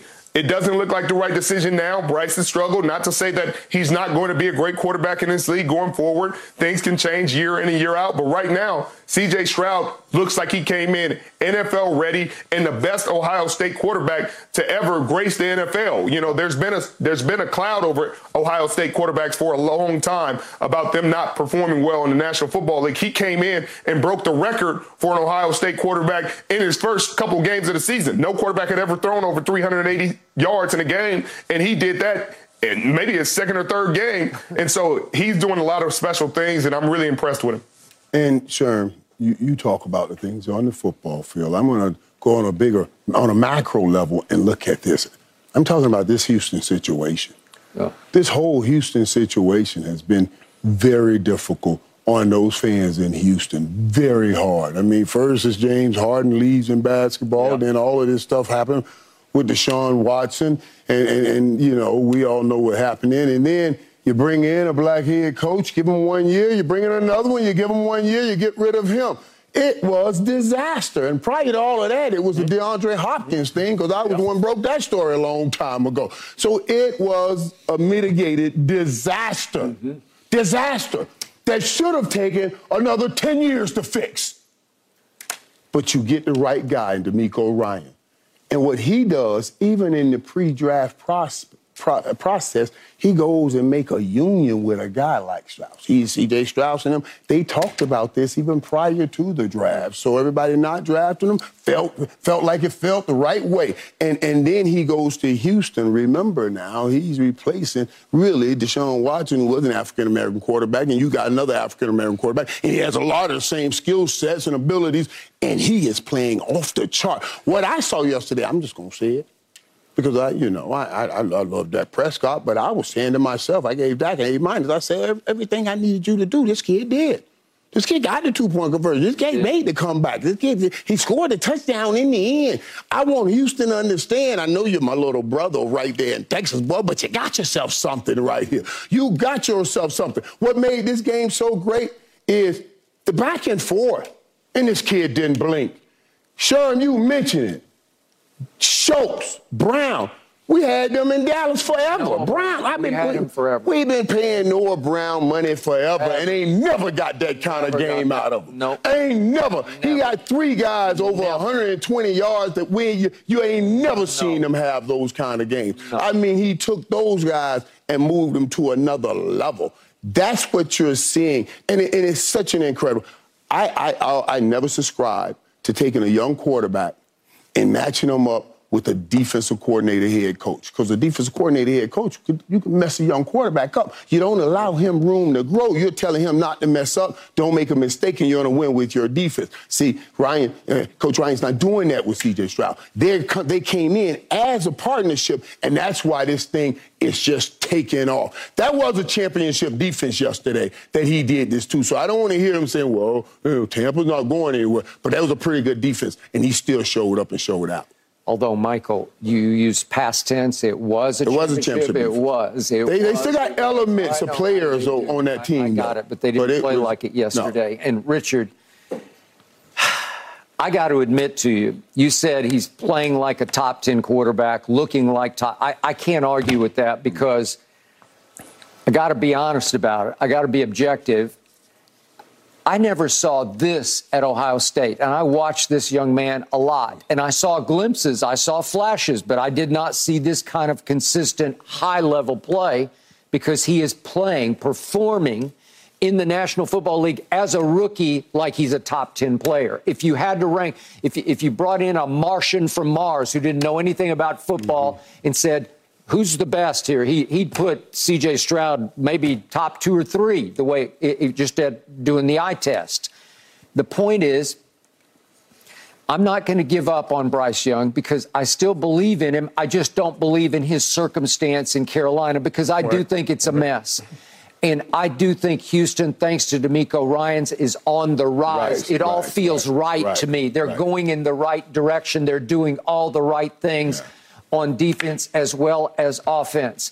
And there have been stories out there that said that Houston also preferred Bryce Young and was hoping in the very beginning that Carolina would take C.J. Stroud. So sometimes you can have revisionist history on this. So the point is, C.J. is the realest deal, because I'm tweeting yesterday about Baker, because I'm a Baker fan. Baker was really good down the stretch of that game. And I'm thinking, my last line of the tweet, but there are 46 seconds left because CJ's starting to win me over. Well, 46 seconds, what? This is impossible to go 75 yards in 46 seconds as a rookie quarterback against a defense with a lot of players who have won a Super Bowl in the recent past, to Michael's point, and he just goes zing, zing, zing, and every throw was big time. It was like, ooh, that looks real, that looks right, that looks like legit. And that touchdown throw, I know you broke it down, Richard. D. Delaney it was his responsibility, but CJ read it and threw it to a kid who's now his best friend on the team, their third-round pick, and it looked real as it could look. And I just sat back and said, they just got themselves a future. That's my God. And no question. And go ahead. And they got a coach. They got a coach. Right. They got a coach in D'Amico Ryan. Just got a coach. I know. He's a coach. I know, Irv, you don't like the defensive coaches and all that, but he's more than an X's and O guy. Right. He's a motivator of men. He's a leader. And that's what you need. Yeah. Right. And because you heard it, even when the draft came down, when he talked to C.J. Stroud, he said, didn't I tell you? Remember I told you he was coming to get you and all of that. That's building something that's saying, hey, we're going to do this together. We're going to do great things together. And they look like they are going to do just that. They will be a team to reckon with those two. They are heading straight north toward Dallas, right? Yeah. All right, speaking of Dallas, I'm about to tell you why I believe the Cowboys still have a very good shot at winning the NFC East. That is next. No mercy, no mercy, no mercy. Fall back down. Okay, Eagles 28, Cowboys 23 yesterday as the Eagles rise to 8-1 while the Cowboys fall 2.5 games back at 5-3. Michael Irvin, is the NFC East already over? No. It absolutely is not over, and I tried to allude to this earlier that, the Cowboys are 2 games behind because I did say that they will be on December 10th playing the Dallas Cowboys again, and they're playing them at home. But when you look at this Philly schedule, guys, this thing is tough right here. It is. You remember the big run-up to the Dallas-San Francisco game. There were people talking about when they saw the schedule, Dallas can lose the next 3 or 4 games here. Yeah, raise your hand. There were a lot of people talking. And San Fran went into that Dallas game, gave all they had to win that game. They did. And left all they had in that game. They left everything in that game. In everything. So they went on. After that game, they lost every game after that. To this point, still haven't won a game. Now the Philadelphia Eagles. The Philadelphia Eagles. When you look at what they got next, they got Kansas City. Ooh, at Kansas City. At Kansas City. Yeah. That defense is playing very well right now in Kansas City. Giving up about 16 points a game, and that's it. That's all they're giving up, and they're serious about. Buffalo lost yesterday, but playing pretty good football. San Francisco, Dallas, Seattle. That's a tough schedule. No, the East is not over yet. Are you joking? You're 2 games behind. They got that. While Dallas is looking at playing the Giants, the Panthers, and the Commanders. Woo! Preach! Boy, that's some, hey, that's some let's work on all the things we need to work on kind of game. Who they play? But I like the Giants, the Panthers, and the Commanders. That's what the Cowboys. That's what they got. That's what they got. So now you get a chance to work on those things that you need to work on to get still corrected. Stop letting people beat them like that. And I'm telling you, by the time these two see each other again, early December, the Cowboys will be 1 game behind. You lining it up for me to hit it out the park. I love it. The Cowboys will be 1 game behind, and you'll still have an opportunity down the stretch. Absolutely. The East is still open. Yeah. But even if it's not, and we got to go to Philadelphia, you can take it. So now it's not. I'm just telling you. No. You realize you lined it up for me to hit it off the tee. I'm fixing it both sides. I'm letting you know both ways. You lined it up for me to hit it off the tee. Go knock it out the park then. See, I'm sitting on third base right now with a 365 lifetime hitter at the plate with no outs with the middle reliever pitching to me. The way you just lined this up, because you tried to be slick. You tried to give the people, as you like to say, the people that's watching in the audience, you like to give them something. So you just gave me the Dallas Cowboys play, so crazy. The Giants, the Carolina Panthers. This is what you tried to tell me, which they do. They play them next 2 games. Then he going to give me, Kansas City, Buffalo, San Francisco, Dallas, Seattle. He going to give me all that. But what he failed to do is go, we got these 2 games that's pretty much cakewalks with the Giants and the Panthers, but then we got our rival. Then we got Seattle. Then we got Philly that just beat us. Then we go to Buffalo, who's trying to win their division in a dogfight. Then we turn around and we go to Miami, which is trying to win their division in the dogfight. Then we play Detroit, who's going to try to get home field advantage throughout the playoffs. He didn't want to go into that part of their schedule. He only wanted to go into the part of the schedule that matters, that he thinks matters. But I was all set to come on and say, yeah, Dallas certainly has an opportunity to win the East based on what the Eagles got up next. But then he made me think by saying what he said, that, yes, those games come up for Philly right now, but y'all games come up after y'all play against Carolina and the Giants. Y'all got a tough road ahead, man. Washington and Eric Bieniemy, regardless of Chase Young and Sweat is gone, they still cooking on the offensive side of the ball. And they're your divisional opponent. So y'all just gonna poo-poo them and get rid of them, huh? And then you got them Seattles. Okay, Seattle is not chopped liver. They play hard-nosed defense. Hard-nosed. Then you got the Eagles again, the team that just beat you. So they not afraid of you at all. No. And then from there, we can go into Buffalo, and we can go into Miami and Detroit. Last time we saw Detroit, we was like, oh, my God. This team look like they going to come out the NFC. You just going to dismiss them now, right? That's what you tried to do, Skip and Michael. Let me boil this down for you. Philly is on a bye this week. Yes. And then they're going to come out of the bye with 5 straight very losable games. Very losable Every game in the NFL is losable or winnable. Okay. And we are about to play 5 straight very winnable games. So yours is winnable, but theirs is not. I'm going to remind you, we have won our last 11 games in a row at home. Right. 11 in a row at home. 11-0 over our last 11 home games. We get the Giants. I think we can handle that. We go to Carolina. I think we can handle that. We get Washington on Thanksgiving, which we own Thanksgiving at home, and we can turn it right around into another Thursday game the next week at home at night on the Amazon, obviously. That's the Thursday night football against Seattle. We can beat Seattle at home. You do realize you have not beaten a team over 500. Oh, you just, come on. No, what do you mean? Oh, my, what do you mean? Okay. It's the truth, it's the truth, it's the truth, Michael. Okay. And I was ready to give y'all an opportunity, but then you come up here trying to fool the fan base, you and Skip. We're not fooling anybody. I know you're not. Because when Philly comes on December 10th, we will beat them at home because we should have beaten them. You told me that Friday when we left the damn show. Do you see the yards? Do you see we had 406 yards to 292? We ran all over them. We just couldn't cash one play at the end of the game. We're better than Philly, and they know we're better. You lost the game, Skip. How could you be better? Skip, let me tell you how this plays out better for the Cowboys. If you study it and notice it. Now, my job is to give you the truth as I see it right here. That's my job. Let me do my job. That's my job.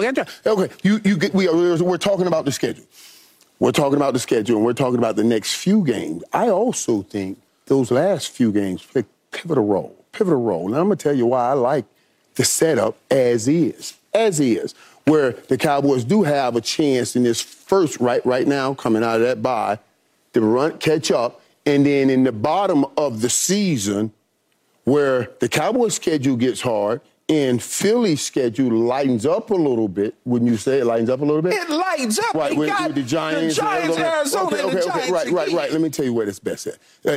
Because my problem with Dallas is, late in the season, if you're up, decide who to play, when to play, how to play. I just want your butt playing all the time. Play right until you have to go into the playoffs. And this schedule will have you doing that because Buffalo's going to be fighting, Miami's going to be fighting, Detroit's all going to be fighting for playoff position. So there will be no break towards the end of the season. Where Philly is, they're in the tough part right now. Philly come through this tough part. At the end, they'll be, if they do have it locked up, should we sit players? Should we not? Should we rest players? And those kind of situations will lean heavy, and they'll start resting players. They haven't been on. I'm just saying, from a coach's standpoint, I'd rather the players keep playing in Dallas, and we got that shot. Right there, because, wait, up next, Ty Lue wants Russ to play point guard and James Harden to play off the ball? What? That's strange. Well, you nickel slick. I ain't nickel slick. That's real. That's real, man. No mercy. No mercy. No mercy. Won't back down. James Harden is scheduled to debut for the Clippers tonight at Knicks. Ty Lue says that when Harden and Russell Westbrook are on the floor together, that Harden will play off the ball while Russ will be the point guard? Really? Sounds like a recipe for disaster to me. Richard, your thoughts? I think Russ is one of the best players to ever grace the basketball court. So I think this is what he does well. This is put him in his comfort zone, giving James Harden the freedom to roam, and they draw plays for him and rush distribute. He's a walking triple-double. I'm good with it. Yeah, I'm good with it, too. I think he brings the ball over the court, set the offense, and if he decides to penetrate and dish, there's nothing wrong with that. You got a guy who can spot up and shoot or create his own shot in Harden. So I'm fine with it, even though he has turned the basketball over at an alarming rate over the last several years. I'm okay with it. I'm not okay with it. I got to be okay with it because the coach made a decision, but I have some things to think about with it. First of all, you're the point guard. If Russell Westbrook's my point guard, I'm going to just, whoever guarding him, I'm going to lag off in the lane and say, let me see you shoot a ball. Let me see you shoot. So now, whoever, I'll go and double on somebody else. Now, James Harden bringing that ball up the floor, I got to watch James Harden because he can pull up and shoot a jumper. James Harden said to us that he has this symbiotic relationship with Tyronn Lue. That means and he is a system. So I thought he was going to be allowing his system to work. That's it for Undisputed. We're back tomorrow. That's what I thought. You let the man. I can't talk. I'm sorry.